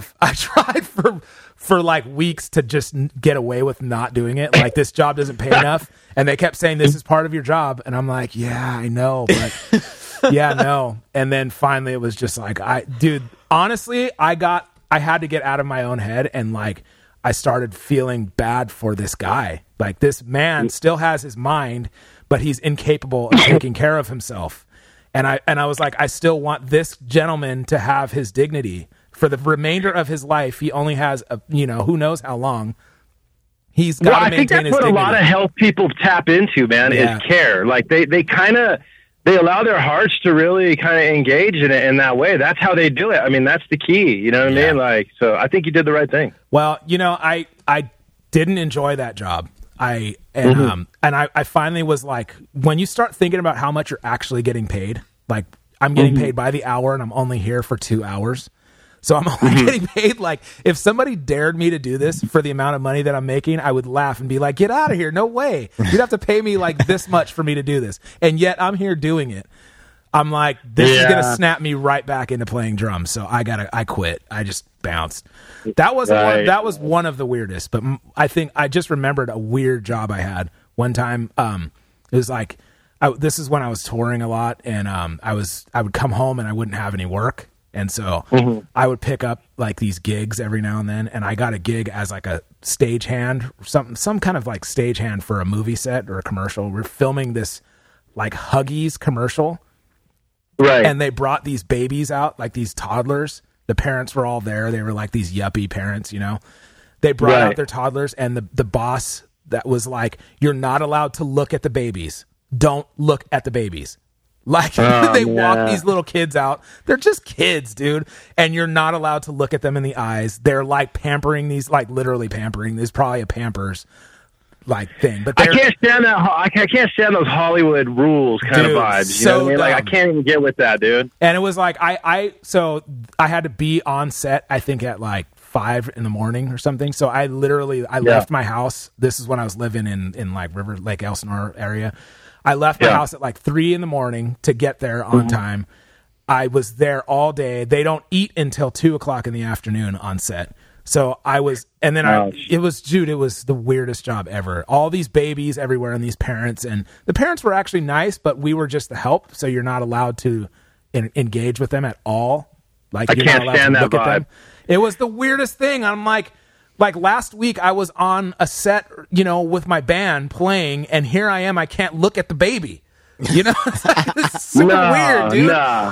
So you're saying it scarred you a little bit? It scarred me a little bit, where I was like, this isn't me. Like, I don't belong here. This is not what I do. Like, you know, and so I only did that one time, and I was like, yeah, You're too punk rock for that, dude. It's a weird situation. You know, it's like when we went on tour with Dave Matthews once, man, and like I was too punk rock for them, dude. I would like walk into their dressing room, like when they were doing their encore, they kind of like circled around and did their little powwow. You know, I'd like kind of break into the circle, give everyone a hug. You know what I mean? I'd be talking to my friend on the phone. I'd be like, Dave would be walking by, I'd be like, hey Dave, say hi to my friend. You know, like this and that. And dude, like I'm way too punk rock for that. I can't follow those kind of rules, man. I just can't. Like, I would be more like that now.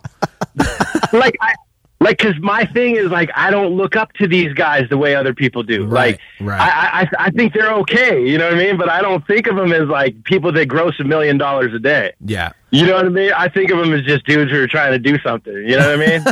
So you should be happy to get someone who wants to give you a hug, you know what I mean? Like, it shouldn't be a problem. Yeah, dude.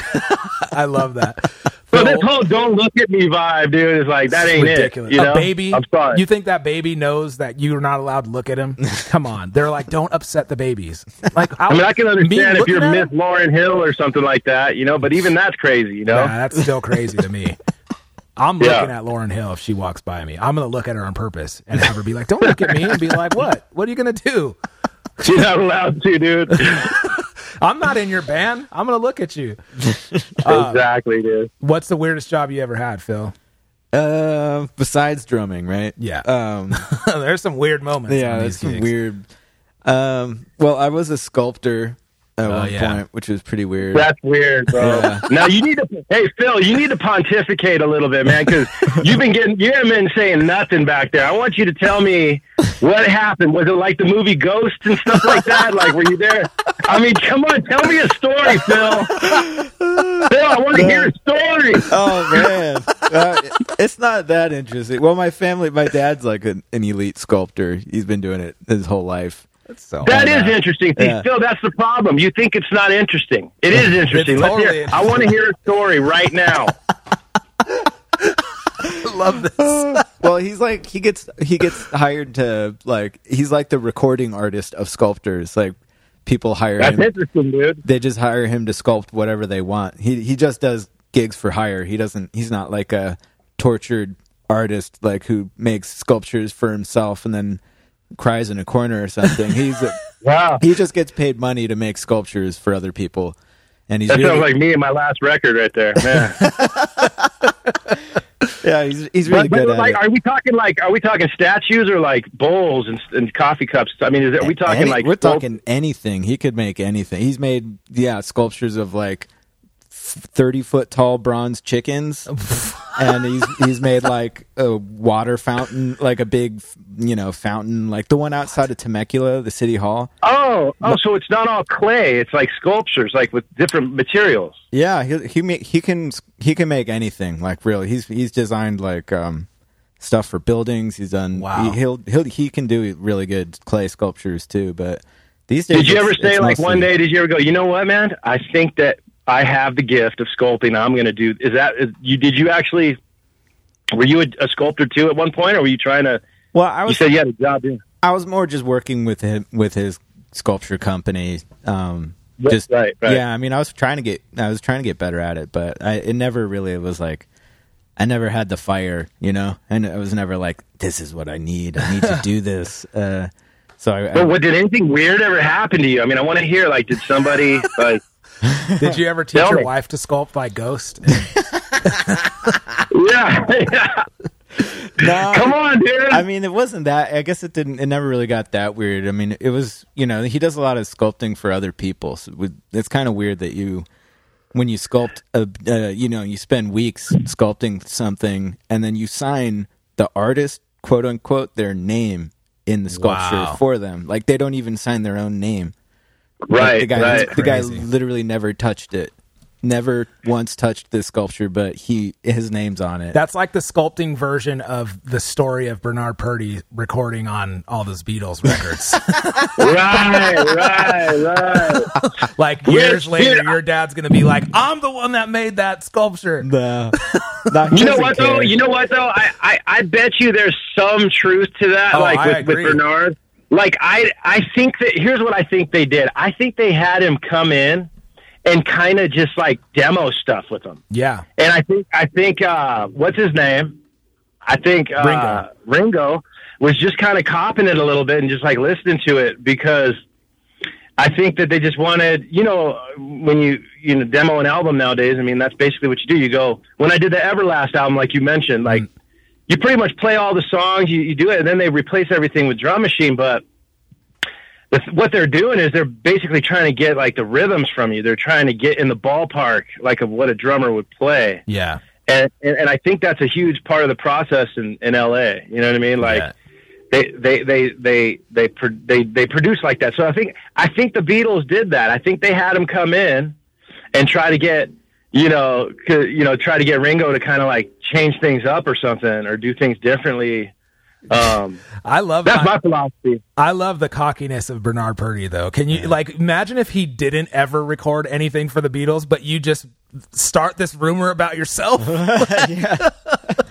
That's like old school lying. You know what I mean? Like great. Like I remember when I was in junior high. Like, remember when those black pasties came out, like the colored ones, Color Sound. I used to tell tall tales. I'd be like, yeah, I was looking in my dad's closet and I saw a set of Color Sound. You know what I mean? Like, and not thinking that one day I'm gonna have to like show and prove that this is actually true. But like you're not even thinking that far ahead. You're like, I just want to be in the moment right here and feel what it feels like to have 3 black flash symbols. You know what I mean? And the way people look at me, you know what I mean? I think that's Bernard's thing. He's like, I'm just going to say these outrageous things. Never thinking I might have to prove it down the road. Because there's not one person who said it was true. he didn't say you got to ask this guy or anything, Anyway. Oh, it's amazing. It's amazing. Oh, I love it so much. All right, dude. Well, we're gonna wrap it up with you here at this point. On that note, Dude, this has been one of our best ever interviews, Phil. Yeah. It's been one of the best ever. Oh my gosh. Dude, you have got to come on the show again. Like, maybe when you get back from tour, come in, hang out in studio. Dude. We're in Oceanside, so like, if you ever want to come in and hang out, dude, that would be amazing for us, dude. Once you call me, dude, you got to hit me up, man. I know. We keep setting up that time at Sizzler, man. You never show up. I'm just sitting there by myself. Oh man, dude, thank you so much for coming on. Have a safe tour out there and a safe drive across the country. Yeah.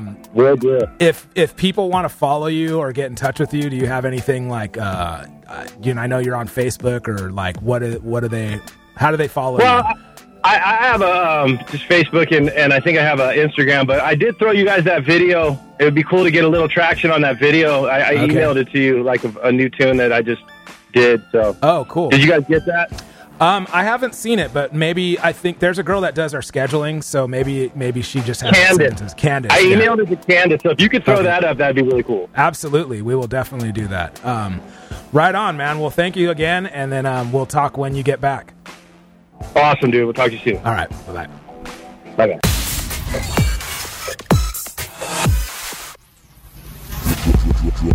Dude, congratulations, everyone. I think you just witnessed one of the best interviews we've ever had on the show. That was so funny. Dude, that guy, Zach Najor. So crazy. That was such a great interview, dude. I'm just like... funny, opinionated, without being like self-centered and arrogant. Freaking awesome, dude. So many nuggets of wisdom in that. So many sound drops, dude. I can't wait to cut that up and make some drops out of Zach. Dude, what a great dude. And this dude, I'm telling you, is one of the baddest dudes on drums. He's so good. Yeah, that was one of the best shows. I saw him with Freebie. Yeah, play at Bar Pink. Oh, okay. And Carl Denson came and sat in too. Dang. And it was one of the best shows I've ever seen. It was like kind of a secret show. Yeah. And it was just like, I was just like, my jaw was on the floor the whole night. There's so much feel. Yeah. He is, I loved everything that he was saying. All of his opinions, I was like, I agree with that. I totally agree with that. You know, what a great interview, man. I'm really stoked on that. That's one of the best guests we've ever had, and we could have had him on a long time ago. He's just like one of our homies. I don't know why we didn't do that. Yeah, we'll have to get him in the studio. Have him on again. Yeah. Thanks to Zach for coming on and man, making this episode really great. That was cool. So yeah, dude, there's been a few that we've had on this show that are so funny, man. Like him, of course, Brandon Young was really funny. Yeah, that was a hoot. Dude, of course, freaking Timbo. Timbo's always funny.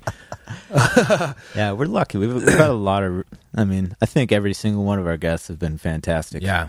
Every time we finish recording the show, we're like, that was great. Yeah. You know, like some guests we have to like draw out and kind of be like I'm trying to pull questions out of thin air to keep the show going, but hopefully you guys don't notice that. But like that one was we started and I was like, man, I don't know Zach super well. I know that he's an incredible drummer and I know some of the work that he's done, but we haven't really like hung out and talked. So I was a little bit nervous, dude, to be honest. Like, what are we going to talk about? There was so much. It was like we jumped out of the wing, the door of a Lambo at full speed. Yeah, this is what I always say, man. It doesn't matter. Drummers are drummers, and we all have different opinions on certain things, but we all kind of think the same. We all think in patterns, and, you know, we approach life kind of similar because of drums. And so, dude, if you're a drummer, we have plenty to talk about. Don't worry about it. I got to keep telling myself that. Yeah. Dude, Zach Najor thinks we're funky, Phil. Yes. Dope. That is a big feather in my cap. Heck yeah. All right, I told you guys I was going to get on a soapbox, so let's do it. Oh, yeah.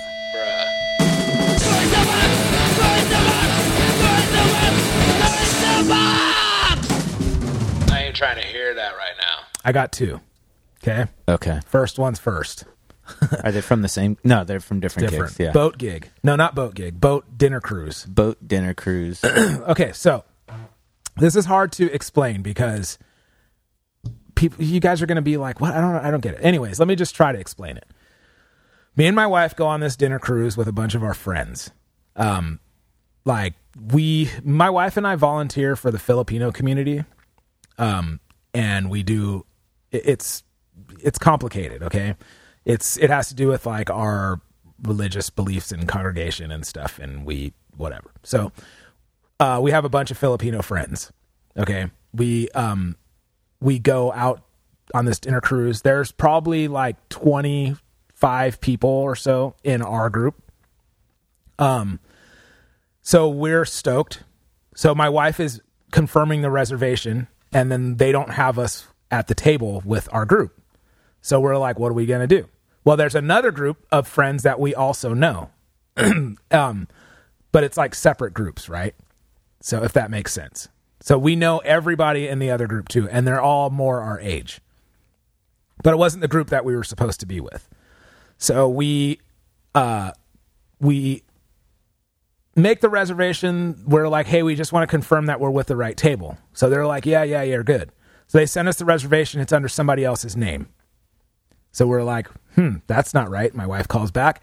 Hey, you sent us the wrong reservation. We want to make sure we're at the right table. Oh, yeah. Okay, here it is. Here you go. So we have to go, get in line, check in. Here's your table. We go to our group. What table are you guys? They're like 47 through 50. We're like, we're table 4 through 5 or 4 through 7 or something. Uh-oh. We're like, oh, well. So we didn't make that decision. The boat company did. We get on the boat. We go to sit with our friends. And then they're like, no, your table's upstairs. Oh. So we're like, what? So then we're like, okay, well, it's cool. We'll just sit with the other group. They're our friends too, right? We sit down at the table. We're the first ones there. Sit at the table. We're ready to like order drinks. We're like, yeah, what kind of wine do you have? We're trying to have a nice romantic evening for our anniversary with our friends. Okay, the next group comes up, and this lady that's part of that group that we know is like, she's not throwing a fit, but she's kind of throwing a fit.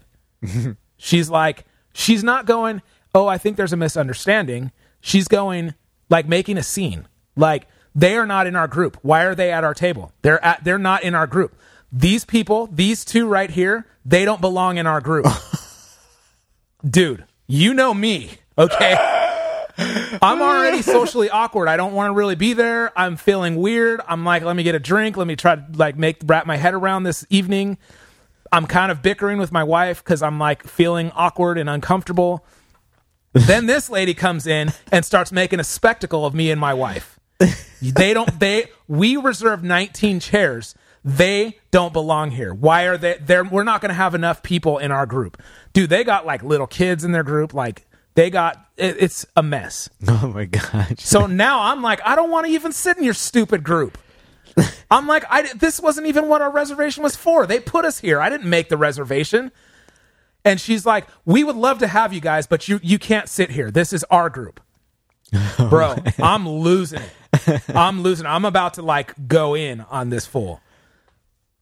I'm like, whatever. So I'm telling the guy's like, well, I don't know. Like the guy that the waiter that's helping us, he's like, well, let me see your ticket. Well, it says that you're in this group. And she's like, well, we're not going to have enough chairs. She's like talking over him. We're not going to have enough seats. We specifically reserved 19. And he's like, yeah, we accommodated for that. Yeah, but they don't belong in our group.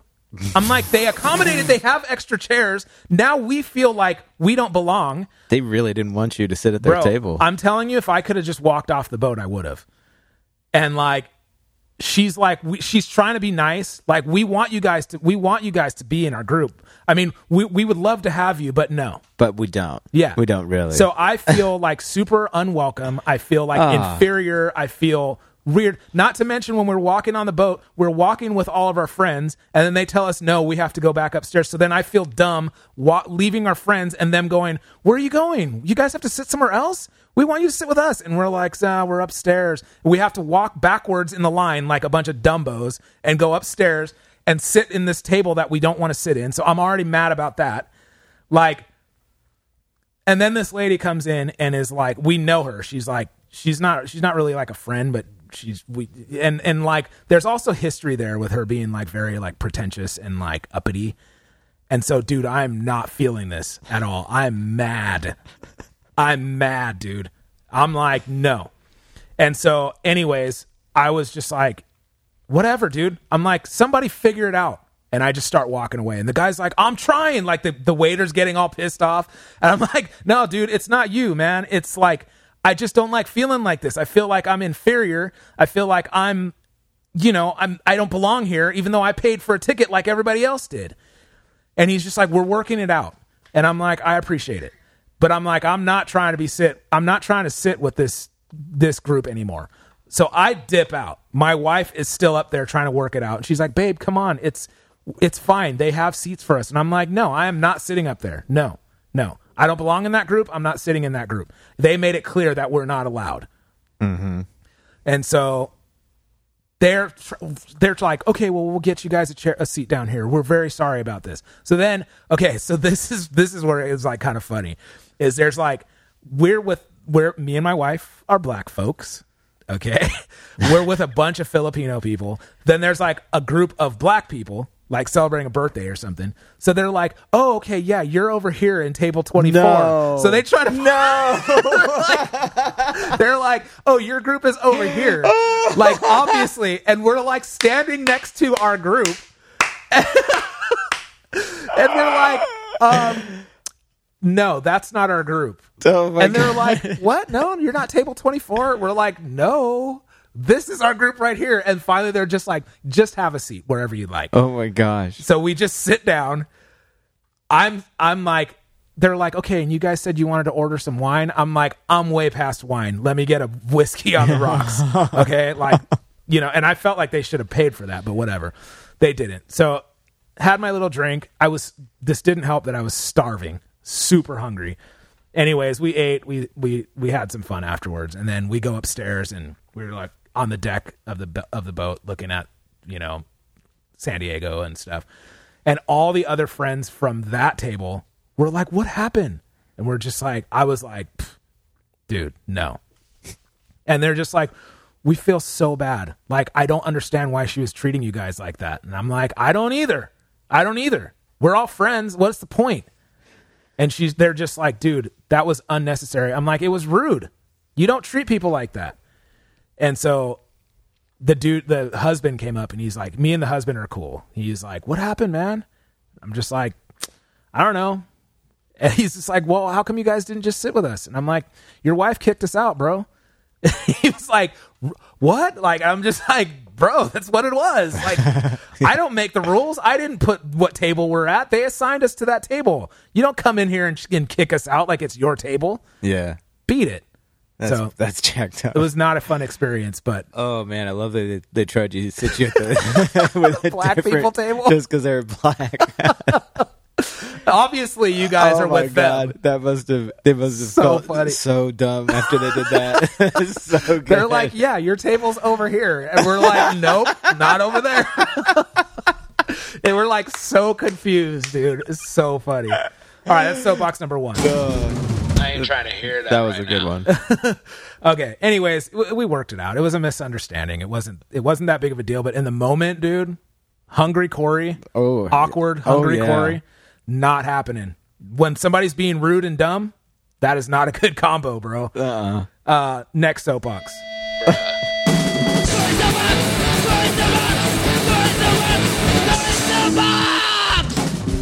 I ain't trying to hear that right now. Last night, I played a gig With in Schmucky San Metals? Clemente with the Schmucky Metals band. Okay. It's the usual suspects: Kevin Freebie, Anthony Smith, Drea, I think I saw a picture of you guys. my homegirl Drea, Tino, and it was like it was whatever. So, couple things about this soapbox. One, I've played this place a million times. It's right next door to the casino. It's called the old beach house or whatever. Right next to the train station in San Clemente. Mm-hmm. They have an elevator. We're playing upstairs. The elevator is, and I quote, broken. So I have to load all my drums up a flight of stairs. I know it's not the end of the world, but it's annoying. Yeah. When there is an elevator there that they just don't want you to use and they say is broken. Mm-hmm. I don't believe you. So I'm already like, ugh. And I'm loading my stuff up one piece at a time, bringing it upstairs, setting up.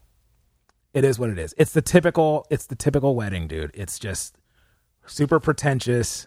Like, it's starting off like this. The wedding ended up being really fun, but it's starting off where these people are just, it's just too much.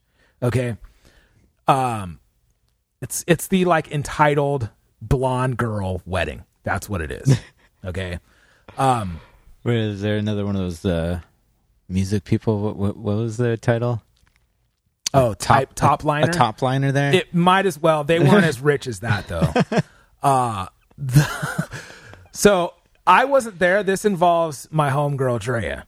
Okay. Drea is like this diva, like black girl, beautiful, gorgeous, like men falling all over her every time she's there. She don't take no mess though, dude. She's like, she gets what she wants, and if you don't give it to her, there's a problem. Okay?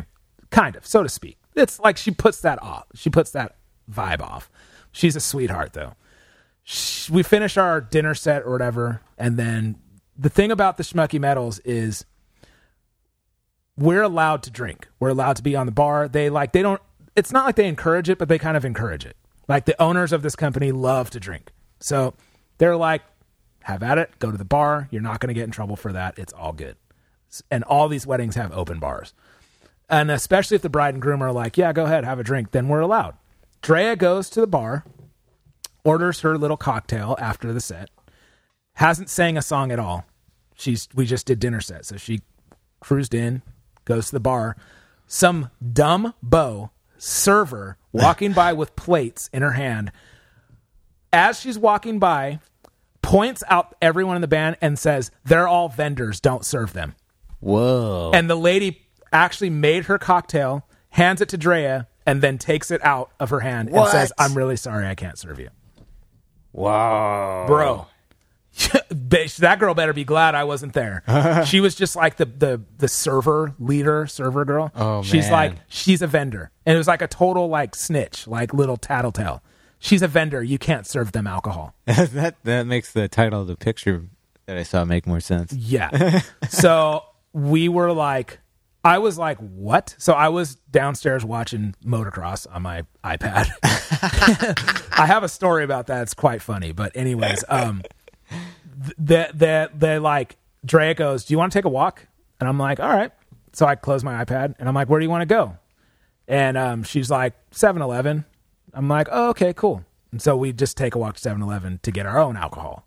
Because Nice. ain't nobody gonna tell us no. Okay. I don't need it. But like, if you're gonna tell me no, then I'm gonna be like, oh, okay, cool. Watch this. And then, So anyways, she's talking to one of the other guys, and so we're eating dinner. This is just, they're just treating us like we're vendors. And I'm like, I don't work for you. We don't work for you. Leave us alone.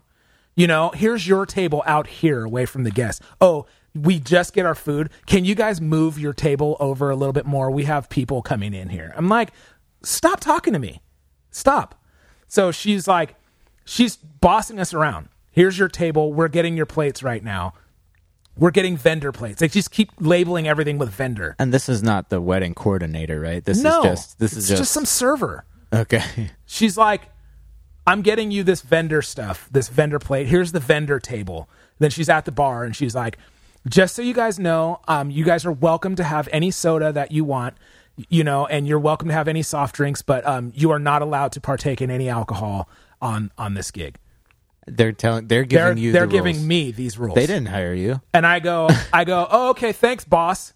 And she looks at me like kind of confused, but she doesn't catch my sarcasm. So she's just kind of like, okay, you're welcome. Yeah. And I'm like, yeah, I am the boss. Yeah, beat it. I'm like, vendor, please. So we go through the line, we get our food. There's fish, there's beef, right? Okay. I had a solid like stir fry vegetarian thing. It was great. So Kevin's like, I don't want any fish. Can I just have two pieces of meat? The guy's like, no, only one piece of meat for vendors. Meanwhile, The sax player got 2 pieces of meat. No. The guitar player got 2 pieces of meat, 2 pieces of beef. Kevin's like, bro, why not? There's like 500 pieces of freaking steaks in there. You're just gonna they're gonna throw them away every afterwards. person sitting down has multiple pieces of meat, all the meat they can serve, they can eat. There's plenty, dude, and it's a little piece of meat, dude. You really can't. It's like, who? You're not the boss. Who are you? Yeah. If he wants 2 pieces, he's not getting fish, dude. Just what's the point? No, sorry, no. So, dude, I was not feeling this. I was like, you people. Oh, so man. we went to 7-Eleven, got these little, you know how you get coconut water and it's in those like those paper boxes or whatever? Mm-hmm. They have those, but they're wine in like a box. Yeah. It's not a box of wine. It's like a coconut water, but it's wine. It's a box of wine. Yeah. Okay. But it's not like a box of wine that like you get like Zinfandel or something and it, you push the button and wine comes out. It's not the big one. Yeah. It's a personal. It's the same take home size. Same exact bottle as coconut water. But Yeah. I it's got wine. you. We went to 7-Eleven, got that.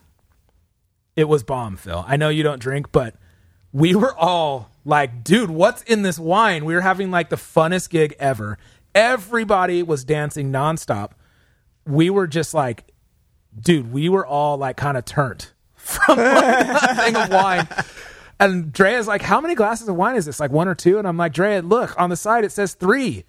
And she's like, no wonder. She's like, I'm feeling pretty good. I'm pretty buzzed. I'm just going to let you know that. Dude, we were having so much fun. And it ended up like it turned the whole wedding around where they were like, you guys are amazing. You guys are so great. And it was like, it ended up being a fun gig. The whole night I was walking by the guy that wouldn't give us any meat. We went to 7-Eleven again, got more wine. Did you go buy some steaks? No. I walked by the guy, though. He was waiting. They were like loading up all the cooking stuff. And I go, bro, you got any meat in there or what? And he's like, he doesn't get it. And he's just like looking at me like, I'm like, why do I have to give these guys wisecracks all the time? Why am I calling that girl boss and asking this guy if he's got extra meat? But they shouldn't be like that. You're not the boss. No, they should check. I mean, unless they had explicit orders from the wedding coordinator. Yeah. Where was the wedding coordinator during all this? I didn't see. Oh, yeah. The wedding coordinator was cool, but I don't know why. And the Drea was talking to the dad afterward, who, by the way, that demographic, the dads, the older gentlemen, love Drea, dude. Yeah. Love. Like, I'm not talking like, oh, she's such a great singer. Like, this dad was like, can I take you home with me? Oh. And Drea's like, Corey, he's asking to take me home with him. I'm like, Would that literally happen? That he said that, yeah. The father of the bride, dude. Can I take you home with me? Oh, man. And she's like, unbelievable. And I'm like, Drea, this is your type. Cash in. Just cash in. Marry one of these old fogies and cash in. Make some money. It's a business transaction. Go get a Lambo. Go get a Lambo. I'm like, dude, the guy at the end of the night is like, will you marry me? And she's like, he just asked me to marry him. I'm like, do you want to go to Europe? Because she was like, I've never been to Europe. And I'm like, you should go. And so I'm like, do you want to take her to Europe? And he's like, do you want to go? I'll take you anywhere. I'm like, Drea, cash in, dude. Cash in. I'm like, he's not that bad looking. Go for it. So anyways, it was fun. We ended up going to a bar afterward. And I didn't drink. Me and Freebie just got bar food, and it was a fun night. It was a fun night. But other vendors, stop trying to be my boss. I ain't trying to hear that right now. Stupid lady. They're all vendors. Get over yourself. Goodness. Those boxes of wine, though, next level. Delicious. All right. Man, what a great show. That was a fun one. I'm so hungry right now, I can't even see straight. Me too. Gosh. I'm ready. Let's wrap this thing up. It's the Drum Brigade Podcast, episode 56. Corey Kingston, Funky Phil, Zach Najor. Traveling across the country being dope. Like dope with it. Super like dope. Yeah. People need to stop telling me what to do, Phil. I'm tired of it. If I want to sit at this table, I'm going to sit here. If I want to drink a beer or something, I'm going to do it. Stop telling me what to do. Yeah. Sick of dumb people, man. So sick of dumb people. I'm sick of kindergarten jogathons, too, but I'm not going to get on that one, Phil. I'm not going to get on that one. It's a secret inside joke. Sorry, guys. You don't know what I'm talking about, but it's what it is. Episode 56. Thank you guys so much. We will be back next week with a whole new show. I don't know who our guest is yet, but we'll be scheduling that soon, I suppose. Or it might just be me and you. Or we might just cancel the show. I don't care. I don't know. I don't care. Just kidding. We're always going to be here. All right, guys. Me and Phil are going to get some food. We're going to call it a day. I got to get ready for a gig. Thanks to Zach for coming on. Thank you, Phil. And thanks for those people for keeping us in check on my gigs. It's the Drum Brigade Podcast, episode 56. Oh, yeah. Yeah.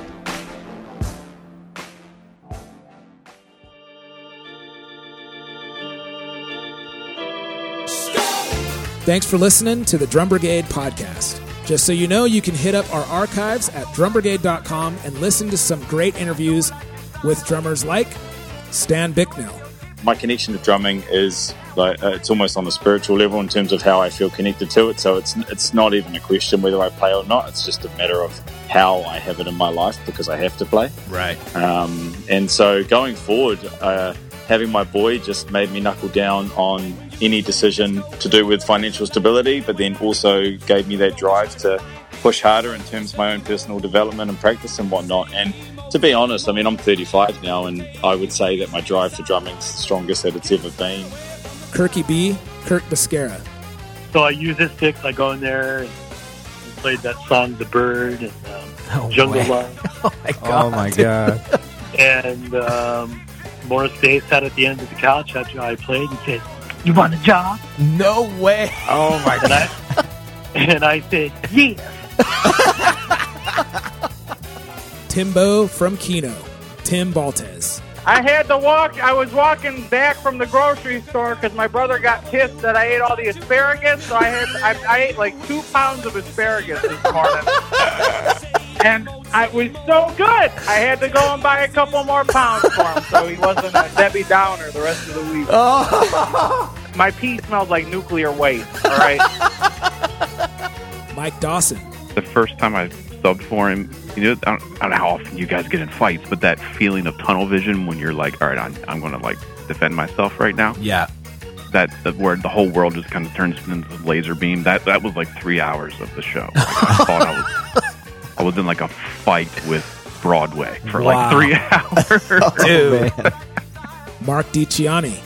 That single sentence or two started me on the path over the last 10 to 12 years of doing research in areas that include neuroscience, neurology, cognitive psychology, genetics, brain lateralization, brain plasticity, because the way that we as drummers develop motor skills is really no different than how a dancer develops motor skills and or how athletes develop skills. And so our brains, our nervous systems, our bodies work the same way.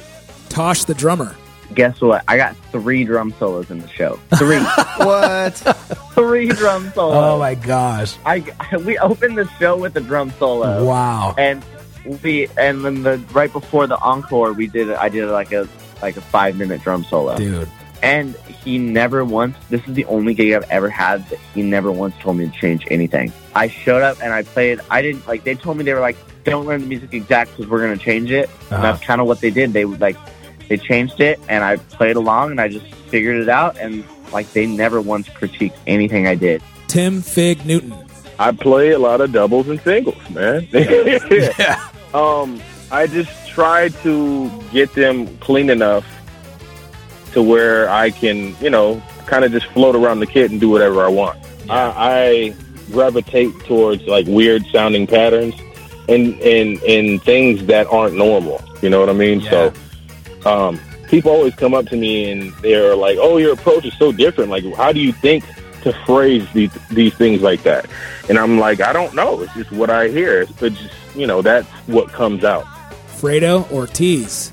So he shows me some licks and he's just like, "You'll be all right, man." He's just like, "Do your thing." He's like, you're going to get to be free to do whatever you want. It doesn't seem like they're asking you to, do anything specific because all the music you're doing is pretty much just Latin jazz, like improv and jamming and just, keeping it mellow. I'm like, all right, cool.